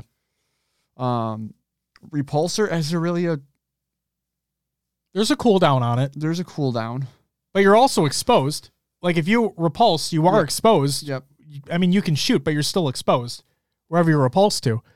There's give and takes, right? That's the beauty of it for me, is that this isn't like a bubble shield from Halo 3. Like this isn't like a power drain from Halo 3. This isn't like the jetpack from Reach. This is set number of uses, set amount of time that things are on the map for after they're deployed. They have direct counters. It makes the game what it is. It helps make the game what it is. Speaking of shroud screen, let's talk about what Carnage said here real quick. Carnage says, today I was watching Lucid stream live fire. He has shroud screen in the hill move to B. He shrouded Big Door from Nest, picked up the repulsor, and immediately dropped it for shroud again, and then shrouded cuts, essentially skipping the cooldown, allowing him to use 2 shrouds consecutively and provide himself and the team extra cover for the hill. Oh. Nutty plays, man. Nutty plays. The Shroud's counter is if you're inside, you can't see, but I agree it's still a bit OP. I like it. And things will be fine-tuned, obviously. Like, things can be tuned for it. But no, I kind of like the idea of having a smoke. It's weird. It's kind of goofy. For Halo. Yeah. But it also adds to what makes Infinite, you know? It's going to change up the meta, which I'm excited for. Absolutely. I can agree with that wholeheartedly. Yeah. So variation in gameplay makes for a better spectating experience. And skill expression. There you go. Yep. And I saw comments about it earlier, but like, if there's one person that knows how to utilize the sandbox better than a lot of fucking players, it's Lucid. Oh, yeah. And it feels to me, everybody has their gripes with the game. He has his gripes with the game. We all do. But it feels like he's a player, not the only one, but he is a pro player who really not only utilizes the sandbox, but also like engages with it, appreciates it, I would say. Yeah. I would say appreciates the sandbox. He wants to get better with everything that's being used on the map because he wants to be able to be viable with everything on the map. And it's great. Smiley, what are you talking about? Ungoy says, I watched an APG clip and he was hating on the Shroud, talking about how it guarantees power item grabs. It doesn't, though. It doesn't guarantee power item grabs. You can nade through it. You can still get your damage down to that area. You can shoot through it. You can nade through it. You just can't see through it. It's literally a smoke. It doesn't guarantee it. It may make it more difficult. Like if you shroud OS on live fire, like if you literally shroud it like on top of the pillar, yes, it's going to be more difficult to understand where people are coming from, but at the same time, play around it. I've still killed one-shot players who deployed it trying to survive. That's the thing, is that you can shoot through it, you can grenade through it, you just can't see through it. That's it. Infinite sandbox and gameplay definitely hit an interesting balance between uniqueness and core Halo-ness. I enjoy it more than I don't. I agree. That's like the perfect encapsulation of how I feel about this fucking game. Yeah, that's great. Yeah. I love that statement. Should print that out, get it framed, and put it on a wall. That's it right there. Smiley says, I was talking about Lucid earlier in the show when it came to the sandbox needing to be more in HCS. Smiley, I'm always reading chat, my man. Definitely excited to see the plays pros make with it. Absolutely, Ungoy. Agreed completely. That's the thing, is that I'm really excited to see what happens on LAN now. I say it all the time, but like these online tournaments are cool and all, but like seeing things being played on LAN when the stakes are at its highest, and you see like an incredible Shroud screenplay for the first time. Like, I didn't know fucking players could do that with it. It's shit like that. Yeah. You know, it's the Repulse 360 no scopes. It's those types of play that you see at a LAN environment, like, holy fucking shit, that's Halo Infinite. Like, that's it. You know, it's those types of fucking plays that are like, oh shit, that's super, super cool.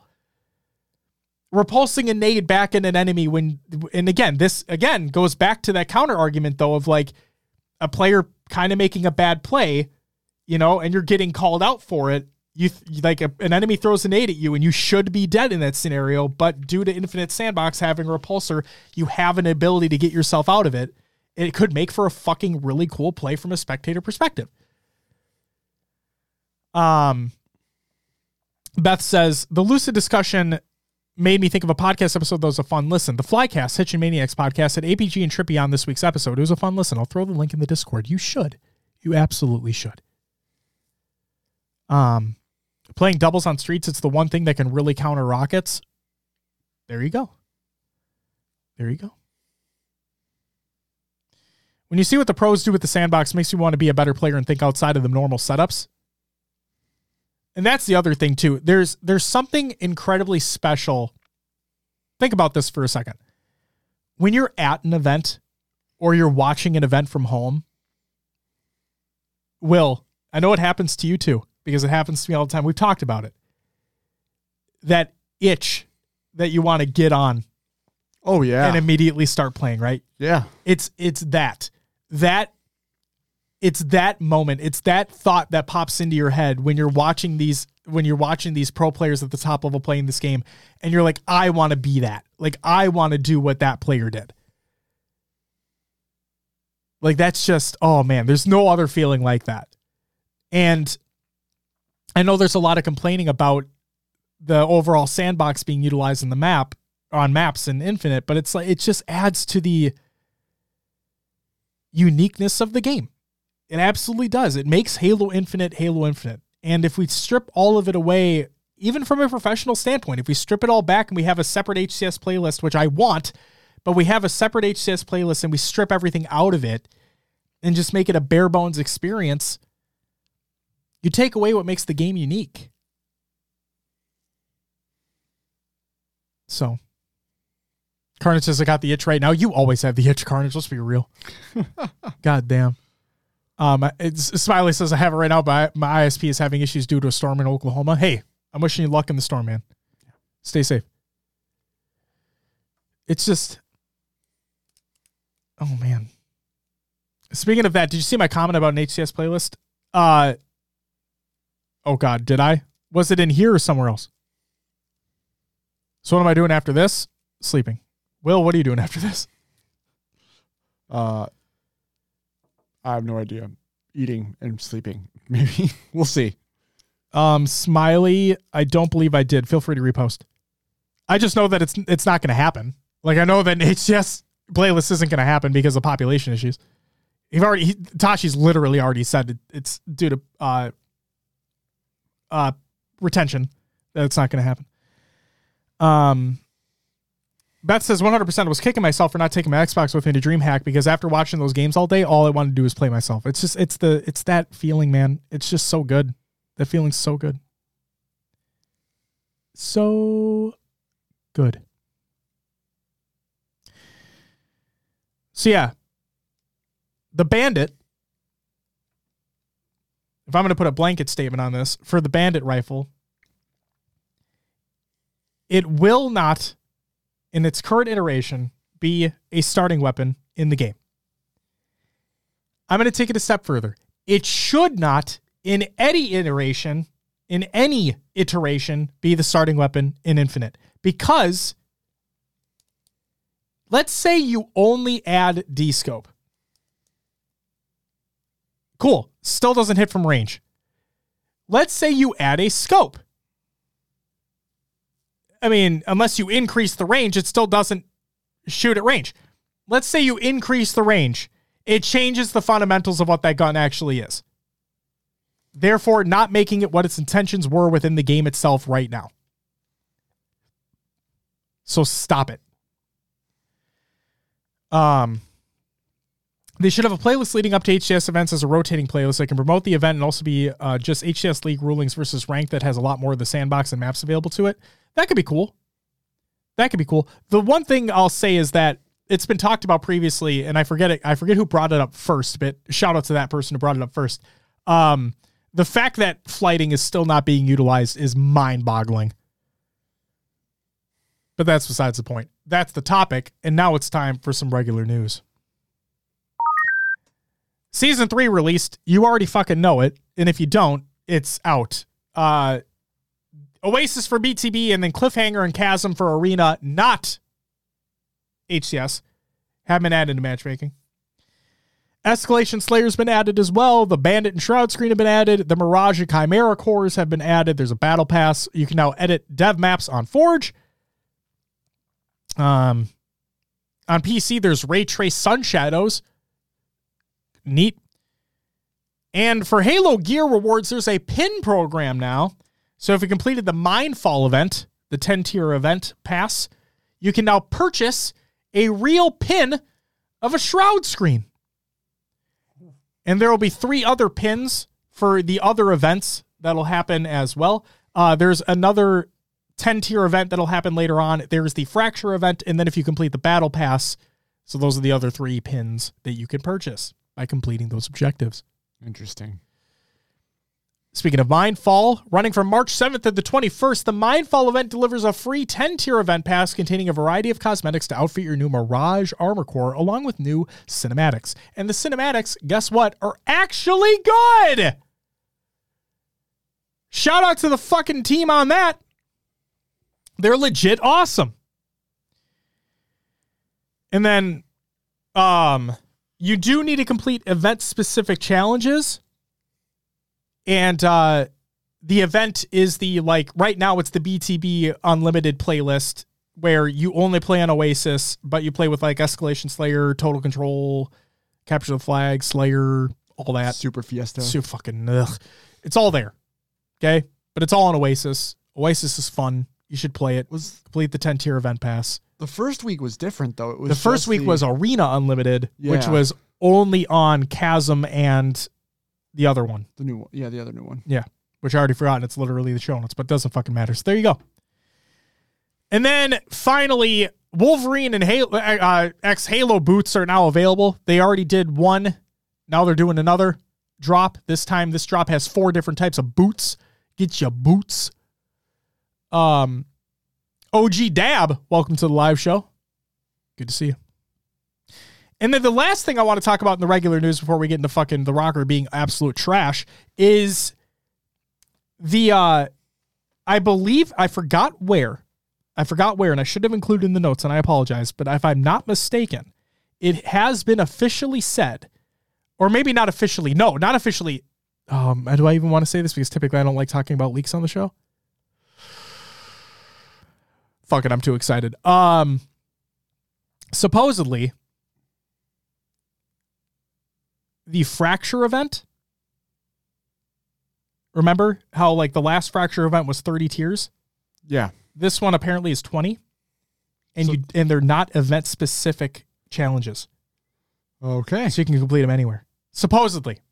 I don't like talking about leaks on the show. I don't like them in the Discord server, all that shit. I'm just going to say that. So there's that. So get excited, hopefully. That's it for the regular news. Color games, watch the rocker are fucking awful. Axios, welcome back. Remember when I said that from the first major, that's the best placing they're ever going to get this year? Yeah. Oh, I'm holding true to that fucking statement. Is there one more major? I think so. So not only, ladies and gentlemen, not only did we go into the major with, I believe, the last seed, we didn't win during online play leading up to the major. So we started in losers round 1 and immediately got fucking annihilated 3-0 against the Thieves. So not only did we come in with one of the worst seeds, we also didn't win a single map because we only played 3 of them.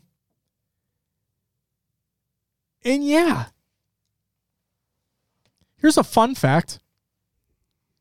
We're the only team to not win a single map at that major. The only team. Uh-oh. Holy shit. You know, when your team doesn't make the playoffs and you go, well, next year, I think we're at that point. Oh, yeah. It's looking forward to next year. Yeah. I do want to shout out, Optic making the full losers bracket run to get to grand finals. Yes.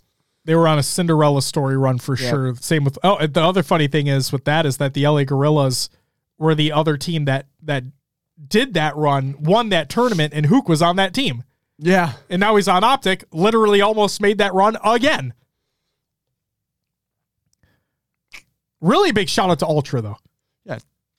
They're looking good. They looked amazing.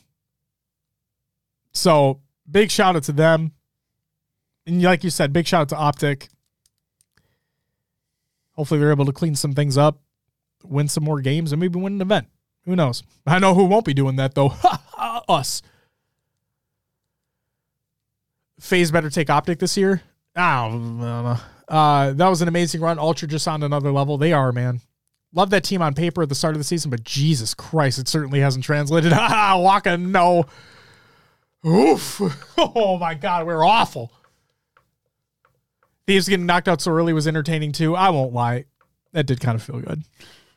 But whatever. Speaking of the Major 3, let's talk about Major 3 viewership. This by Dexerto. COD League Major 3 has officially become the most viewed Call of Duty tournament ever in peak viewership. Major 3 has peaked at 332,000 plus viewers, surpassing the COD League 2020 finals. Now imagine they do switch back to YouTube. Holy shit. Just imagine that again. Just think how many viewers Scump's bringing in, man. Yeah. His co-stream, holy shit. Well, that's it. If Scump stays on Twitch and co-streams it somehow, would he be able to with an exclusivity deal? He might not be able to. He might be screwed. Yep. Oh, no. Oh, no, indeed. Riz says, I never watched COD, but I did watch Optics run. Hey, man. It's the power of the game. It's the power of the moment. Esports Engine's co-founder and president Adam Apicella is leaving the company. This is by James Fudge of the Esports Advocate. The Esports Advocate has learned that Esports Engine co-founder and president Adam Apicella will be leaving the company. So it's familiar with the situation told TEA on Background Thursday that Apicella's exit was mutually agreed upon and amicable. It is unclear where he plans to go next as of this writing. Apicella is co-founder of the esports production division of Vindex and most recently served as president. Prior to that, he served as the vice president of league and event operations of Activision Blizzard and is also best known as a founding employee at an esports tournament company Major League Gaming, which was acquired by Activision Blizzard in 2016 for $46 million. Esports Engine works with a number of esports ecosystems, including League of Legends esports and Call of Duty League, among others. Vindex issued a statement Thursday afternoon to TEA to confirm the news. Quote, Adam Apicella has departed Vindex. Adam has been a valued leader of the Esports Engine team and has helped build one of the best global esports solutions companies. We look forward to continue to bring innovative gaming experiences to players and fans around the world as we expand our capabilities and partnerships with ESL Faceit Group, end quote. Then we have a statement from Adam himself. From Adam, a personal update. Hashtag EE forever. GG's. Thank you for the support. As an update, I'm no longer part of Esports Engine. This is not an easy situation to navigate. However, with that grief about a chapter turning, there is gratitude for what we achieved. In September 2019, myself and Ryan Thompson left Activision Blizzard, founded Esports Engine, and brought on 20 founding employees who trusted us with a new career. We started in a shared office space and spent the first month securing a permanent office, ordering laptops, eventually putting together our desks, taking a crash course and incorporating in the states we would operate, collaborating on our logo, and figuring out how to set up our own health insurance and employee benefits. It was wild, but I cherish those moments, those memories more than any part of my career. We got off fast, brokering a deal with Microsoft and 343 to be the global operating partner, along with deals with many of the top esports organizations in the industry. Everything was great, and we were growing fast. But 6 months in, COVID hit, and everything changed. However, we did not shrink, we pivoted, quickly renovating our conference room into a TV studio and turning our bullpen into a control room. We repurposed event staff to other positions and refocused staff to work on remote business while simultaneously preparing operationally to sprint once the pandemic was over. And as a team, we locked arms, braced for hardship, and took it head on. Importantly, we did not lay off a single person during this period of uncertainty, and we kicked the ever-living shit out of the challenge in front of us. What happened over the next 3+ years is nothing short of incredible. We grew from 22 employees to over 200. We saw year-over-year massive revenue growth. We were working with nearly every publisher and client in the industry. We produced 800 days of live production in 2022, and we had all the momentum in the world. We operated clean, with purpose, and with epic quality. Our business was healthy from start to finish. I could go on all day about our achievements as a business, but what I'm most proud of is that we achieved our original mission to change this space for the better and to operate the right way, to do right by our clients and our employees always. And as a leadership team, to always do what we say we're going to do, to lead from the front and create a do as I do, not as I say culture. We were growing, and culturally, it was a place that I was proud of. We wanted to run this business forever, but unfortunately, this story comes to an end. I'm not sure what I'll do now, but I'm in no rush to figure anything out. I look back now and realize that I'm very fatigued. In August of 2003, I was at the age of 21. I ran my first Halo tournament in a tiny hotel ballroom I rented in Wheeling, West Virginia, a town across the Ohio River from the little village of Shadyside where I grew up. I never imagined that tournament would take me on such an adventure. That would take me to see that would see me take my first taxi ride. That would put me on my first flight. That would see me operate well over 1,000 events around the globe and would bless my family with so many gifts. Growing up in a tiny village in the Appalachia, I never thought I would be where I am today. Looking back, this personal timeline was brutal, as after August of 2003, I went straight to work for MLG as their first employee, and I worked there for 13 years until we were acquired by Activision Blizzard. The day after the close, I went to work for Activision Blizzard for nearly 4 years. When I left AB, the next day I founded Esports Engine. Anyone that knows me knows I have one speed, and all 19 plus years of this journey have been a grind, and I regret nothing. In closing, I wanted to say that the team at Esports Engine is truly the most talented team in the world. I know everyone says this, but I think in this case it's a true statement.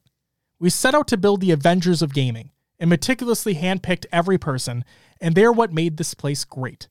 To the team, know that I would lay down in the highway for you if you needed me to, and I'm always here to help no matter what. I'm going to take some much needed time now, but I'm not done here. My muse has never been money. My muse has always been leaving footprints with people I care about. Best, Adam Apicella. And then he provides a thank you to many people listed. Feel free to read that if you would like to as well. All that talent, thank you for the 2-month resub. You get a woo! Greatly appreciated. Ongoy says, imagine if Microsoft gets Activision and hires Adam to lead MLG again. Something tells me he's done with that phase of his life based off his statement. It feels like he's ready for a change. I'm not trying to speak for him. It's just like, based off his statement, it sounds like I had an incredible run. Yeah, there's two things in there, right? Like he says, but I'm not done here. My muse has never been money, leaving footprints. Mm-hmm.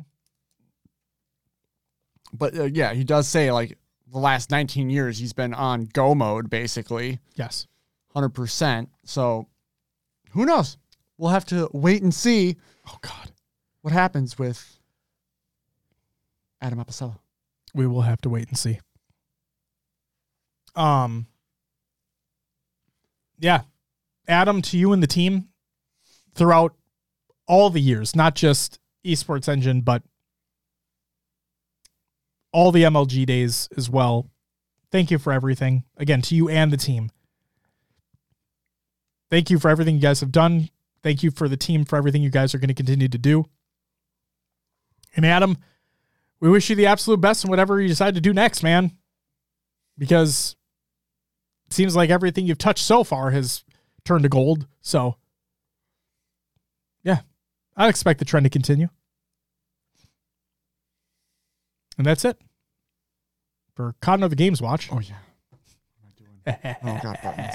No need for buttons. Yeah. Not the gumdrop buttons. Well, that means it's time for Will's Adventures of the Haloverse and other games too.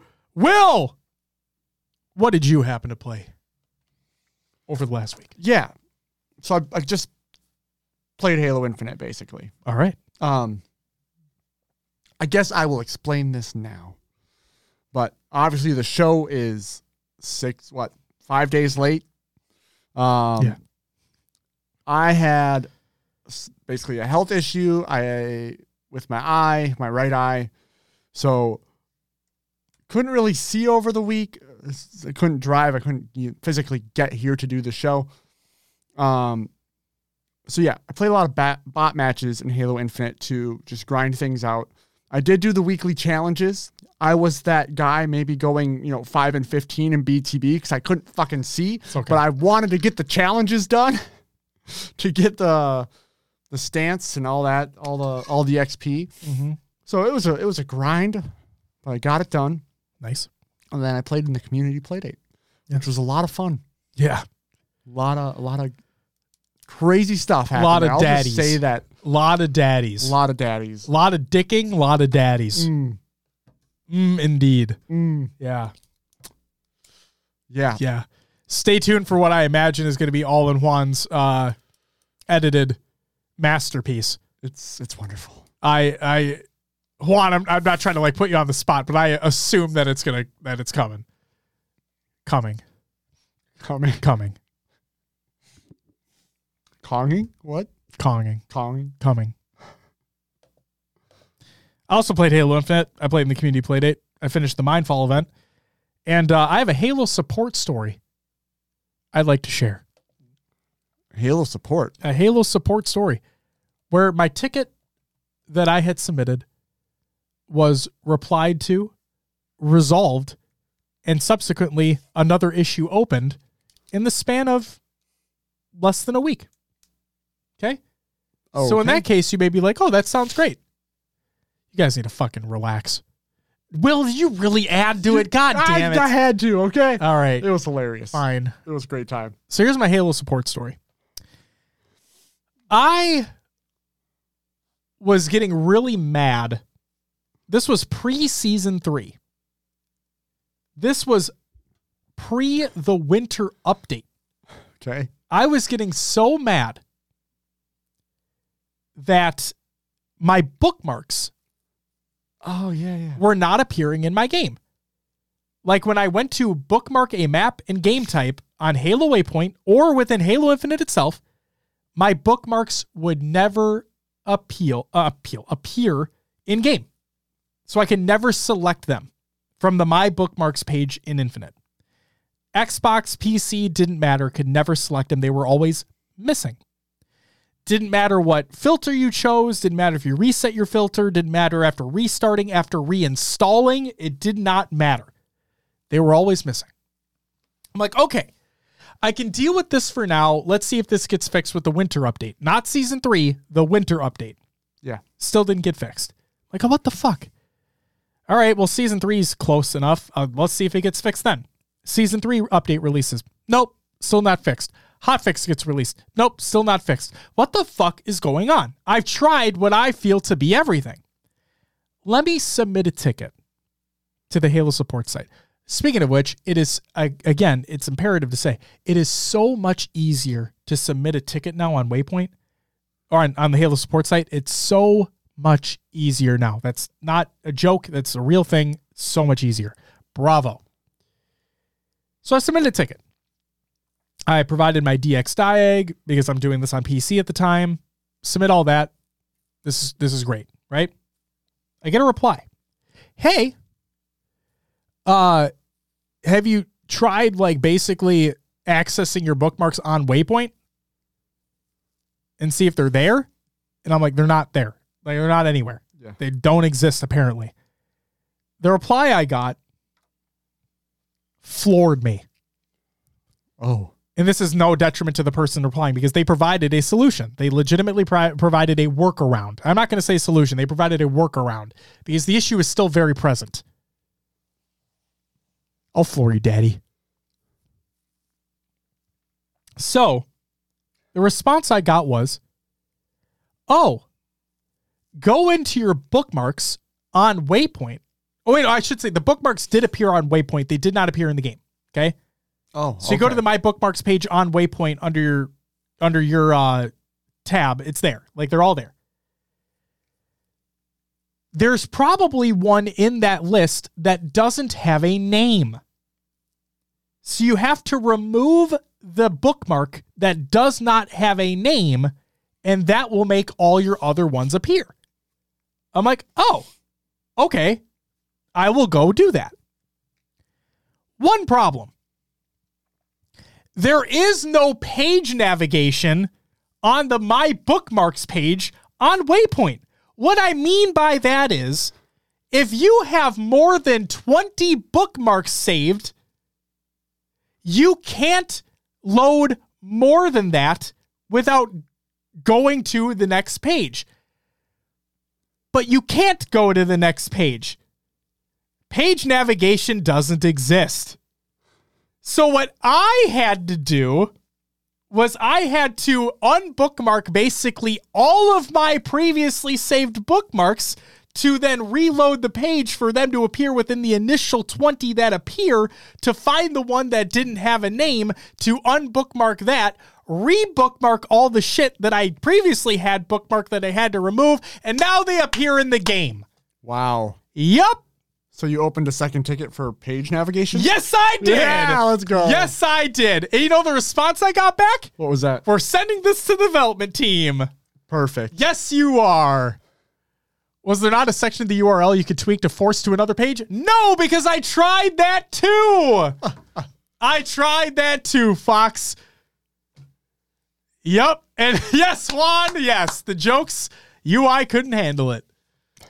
So yeah, I submitted a second ticket for page navigation missing on the bookmarks page. But there you go. If you are having issue where your bookmarks suddenly don't fucking load in the game for some god-awful reason, you may have a bookmark that does not have a name associated with it. So you will have to unbookmark that, and then your bookmarks will appear. So there's that. URL can't handle it? That's fucking funny. Do I fucks with the new season? Yeah, I fucks with the new season, I'd say. For sure. Say bookmark again? Bookmark. There you go. There you go. All right. And I played Destiny 2 and I got exotics. I still like playing that game. The Lightfall campaign is awful. The season campaign, not very good. I've been following along. Yeah. Because I just can't invest the time, and it is what it is. Yeah, I got a good amount of exotics. We ran oh, why am I forgetting his name? I feel like a fucking asshole. Gentleman in Discord had a checkpoint for Spire the Watcher dungeon. Oh, okay. And I hopped in to help him finish the dungeon to get his pinnacle for the week, right before the reset. Yeah. That was my first time ever running that dungeon. Oh. First time ever. Yeah. Okay. Got the exotic. No way. Yeah, right away. I got the bow right away. I'm like, hot damn. I was playing with pancakes last night, and we're doing Dares of Eternity to get our powerful or pinnacle or whatever it was. And I got the catalyst for the Forerunner. Wow. Yeah. Boom, bitch. I don't know why. But of course, like I fucking, the one and only gun I really want in that game is Vex, Mythoclast. So I just need to run. Maybe luck will be on my side finally in Vault. I just want that gun so bad. But yeah, that's all I played. Just a couple games. Well, let's get into some shout outs. Shout out to everyone who joined in the community play dates, because we had two of them technically in the span of the last episode and this episode. So shout outs to Aaron the Geek, Elated Dartboard, Fox 2 Quick, High Tech Redneck, Carnage, Marmar, Overkill, Riznak, Search, Shot, Strike, Super Blitzkrieg, Snag, Laughing Sam, Pancakes, All in One, Ungoy Farmer, Dollar Bill, and Just Josh for joining the playdates. Hope you guys had fun. Hope it was fun. Shout out to everyone who followed and subbed during the live show. I'm going to go back in time. Thanks, Will. Yeah. Thanks for that sound effect. Jesus Christ. Biggie Pete, J.K. Osborne, Inverted Orange, thank you guys for the follows. And then Smiley with the 5, 6, 7 gifted subs. Greatly appreciated. Carnage with the 7-month resub. Uncle Pumpy with the gifted sub. Excuse me. And All That Talent with the 2-month resub as well. You all get a woo! Greatly appreciated. Probably the best one yet. Oh, are you talking about the fucking... Yo, Smiley with the 5 gifted again. Jesus Christ, man. Calm down. Thank you so much. Holy shit. Miscounted? I did miscount. I apologize. Fucking A. The flag sound? Oh, yeah. What? Is that not the sound it fucking makes? When you pick up the enemy flag, right? When you pick up the enemy flag, does the game not sound like I mean, it's a little higher pitched, I think. Yeah. Fuck you. That's the sound. That's it. Community creations. Yeah. Actually, I missed some. I'm sorry. Jesus Christ. Shout out to everyone who's a patron at the semi-pro and higher tiers. High Tech Redneck. Wraith. Goalie Sniper. The Only Neeb. Davy Wavy. Heavy Rainfall. Mr. Dartboard. Carnage. Thank you all so very much for the extra support over on Patreon. Don't worry. The stuff for March is coming. I promise. Apologize we're late. But I believe we have it. It's okay. I believe we have it all basically figured out for what we're going to do. So stay tuned. Someone clip Josh saying bookmark in the flag sound. I'm guaranteed Juan has the shit ready to go for the play date on the off video game topic. Do you guys do the March Madness bracket? I do not. No, I don't know enough. Nah. I don't even do it for fun. Like, I don't even just pick like, oh, that team name sounds cool or whatever. I don't even do that. So no, March Madness isn't my thing.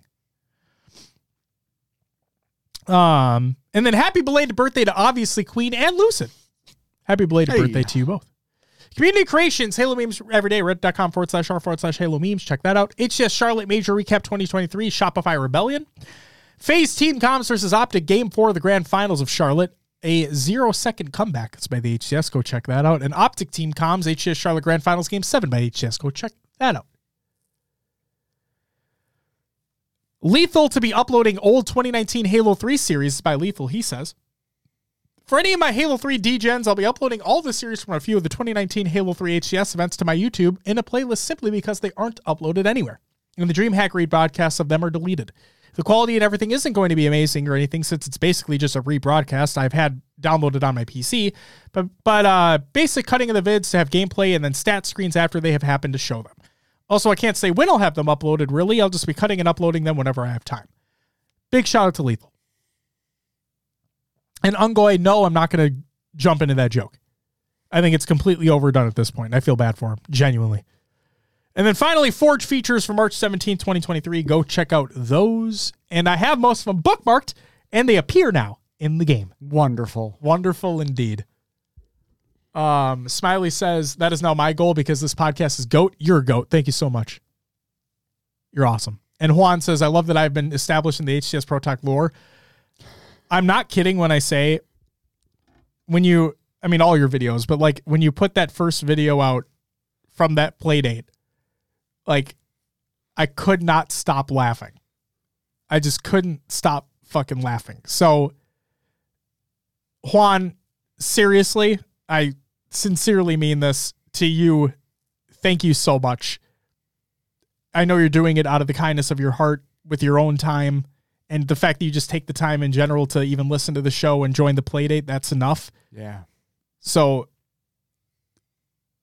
I would love for you to keep doing them because I think they're one of the funniest fucking things ever.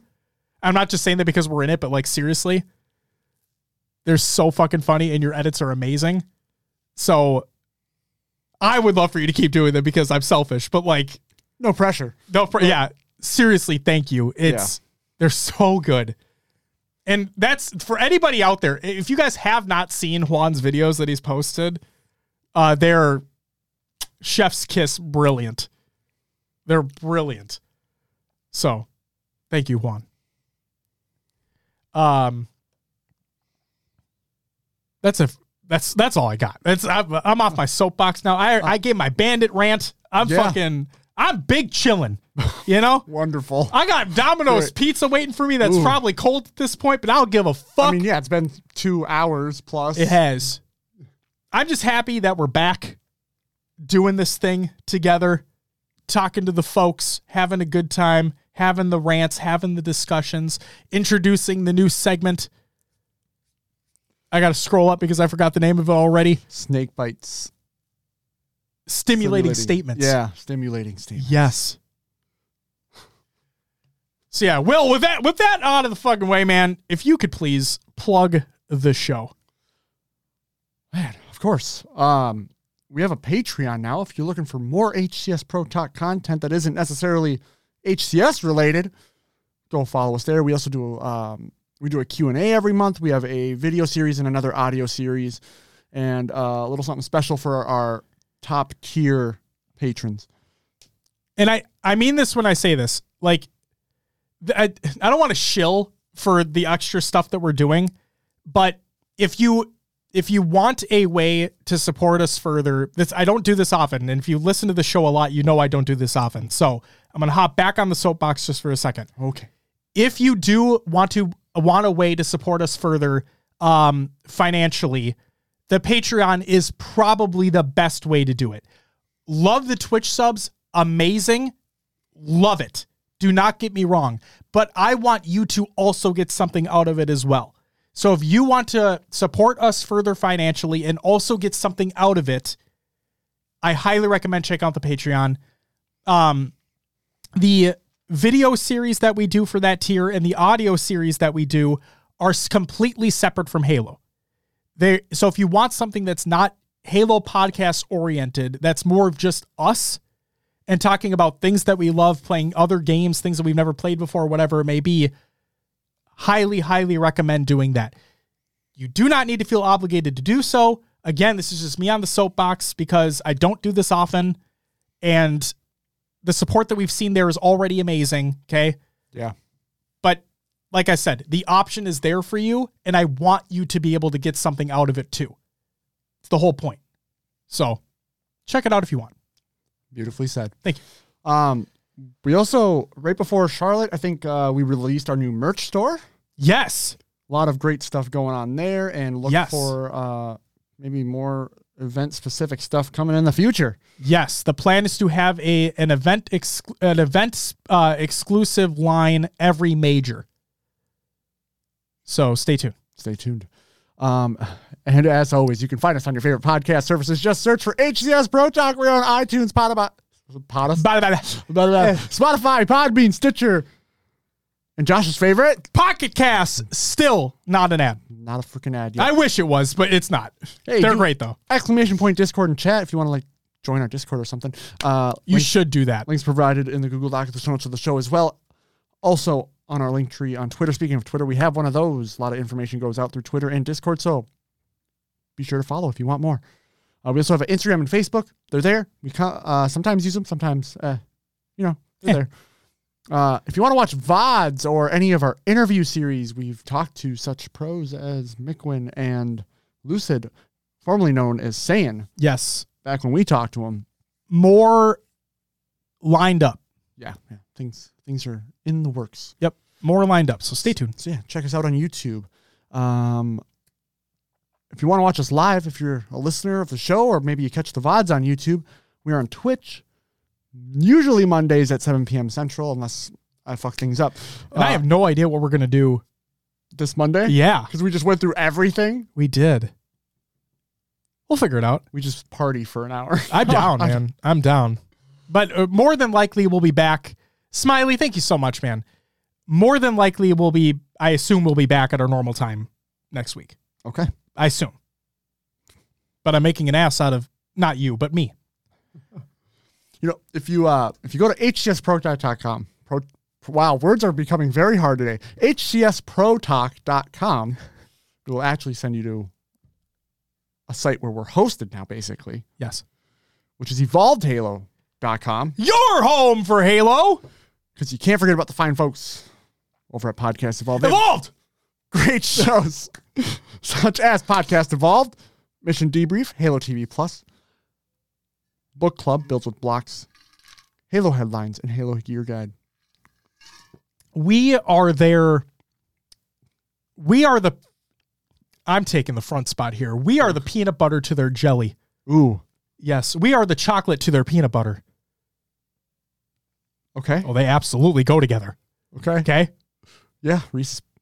We are the competitive aspect to their lore aspect. So go check them out because they're fucking awesome. Please do. And we will like, I know that we haven't been doing a lot of collaborative stuff, but I promise there will come a time where we do more collaborative stuff. My brain is of a 5-year-old because I have a 4-year-old at home.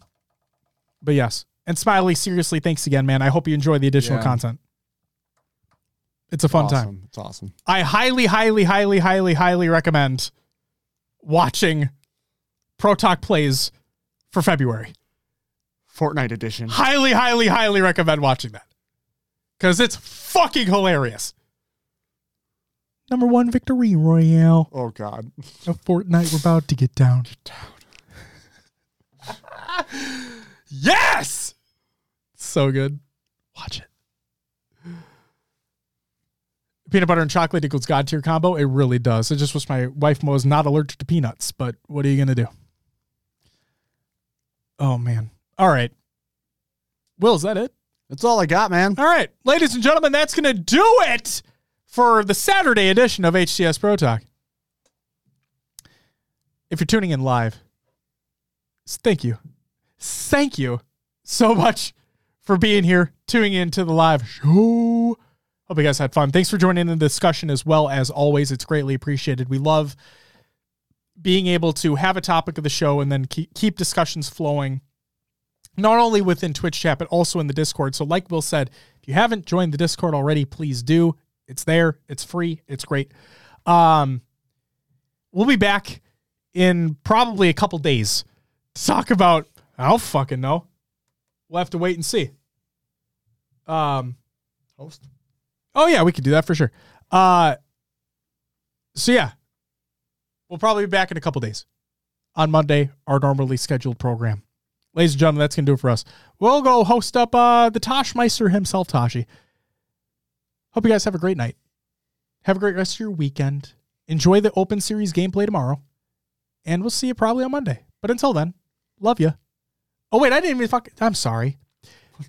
To the audio listeners of the show, hey, yeah. Thank you very much as well. To the VOD watchers, thank you so very much. I almost missed you. I feel like an asshole. I don't want to miss you. I love you. I love you all. You guys are great. Go watch more Halo. Play more Halo. And inevitably bitch about more Halo. We'll see you next time. But until then, bye-bye!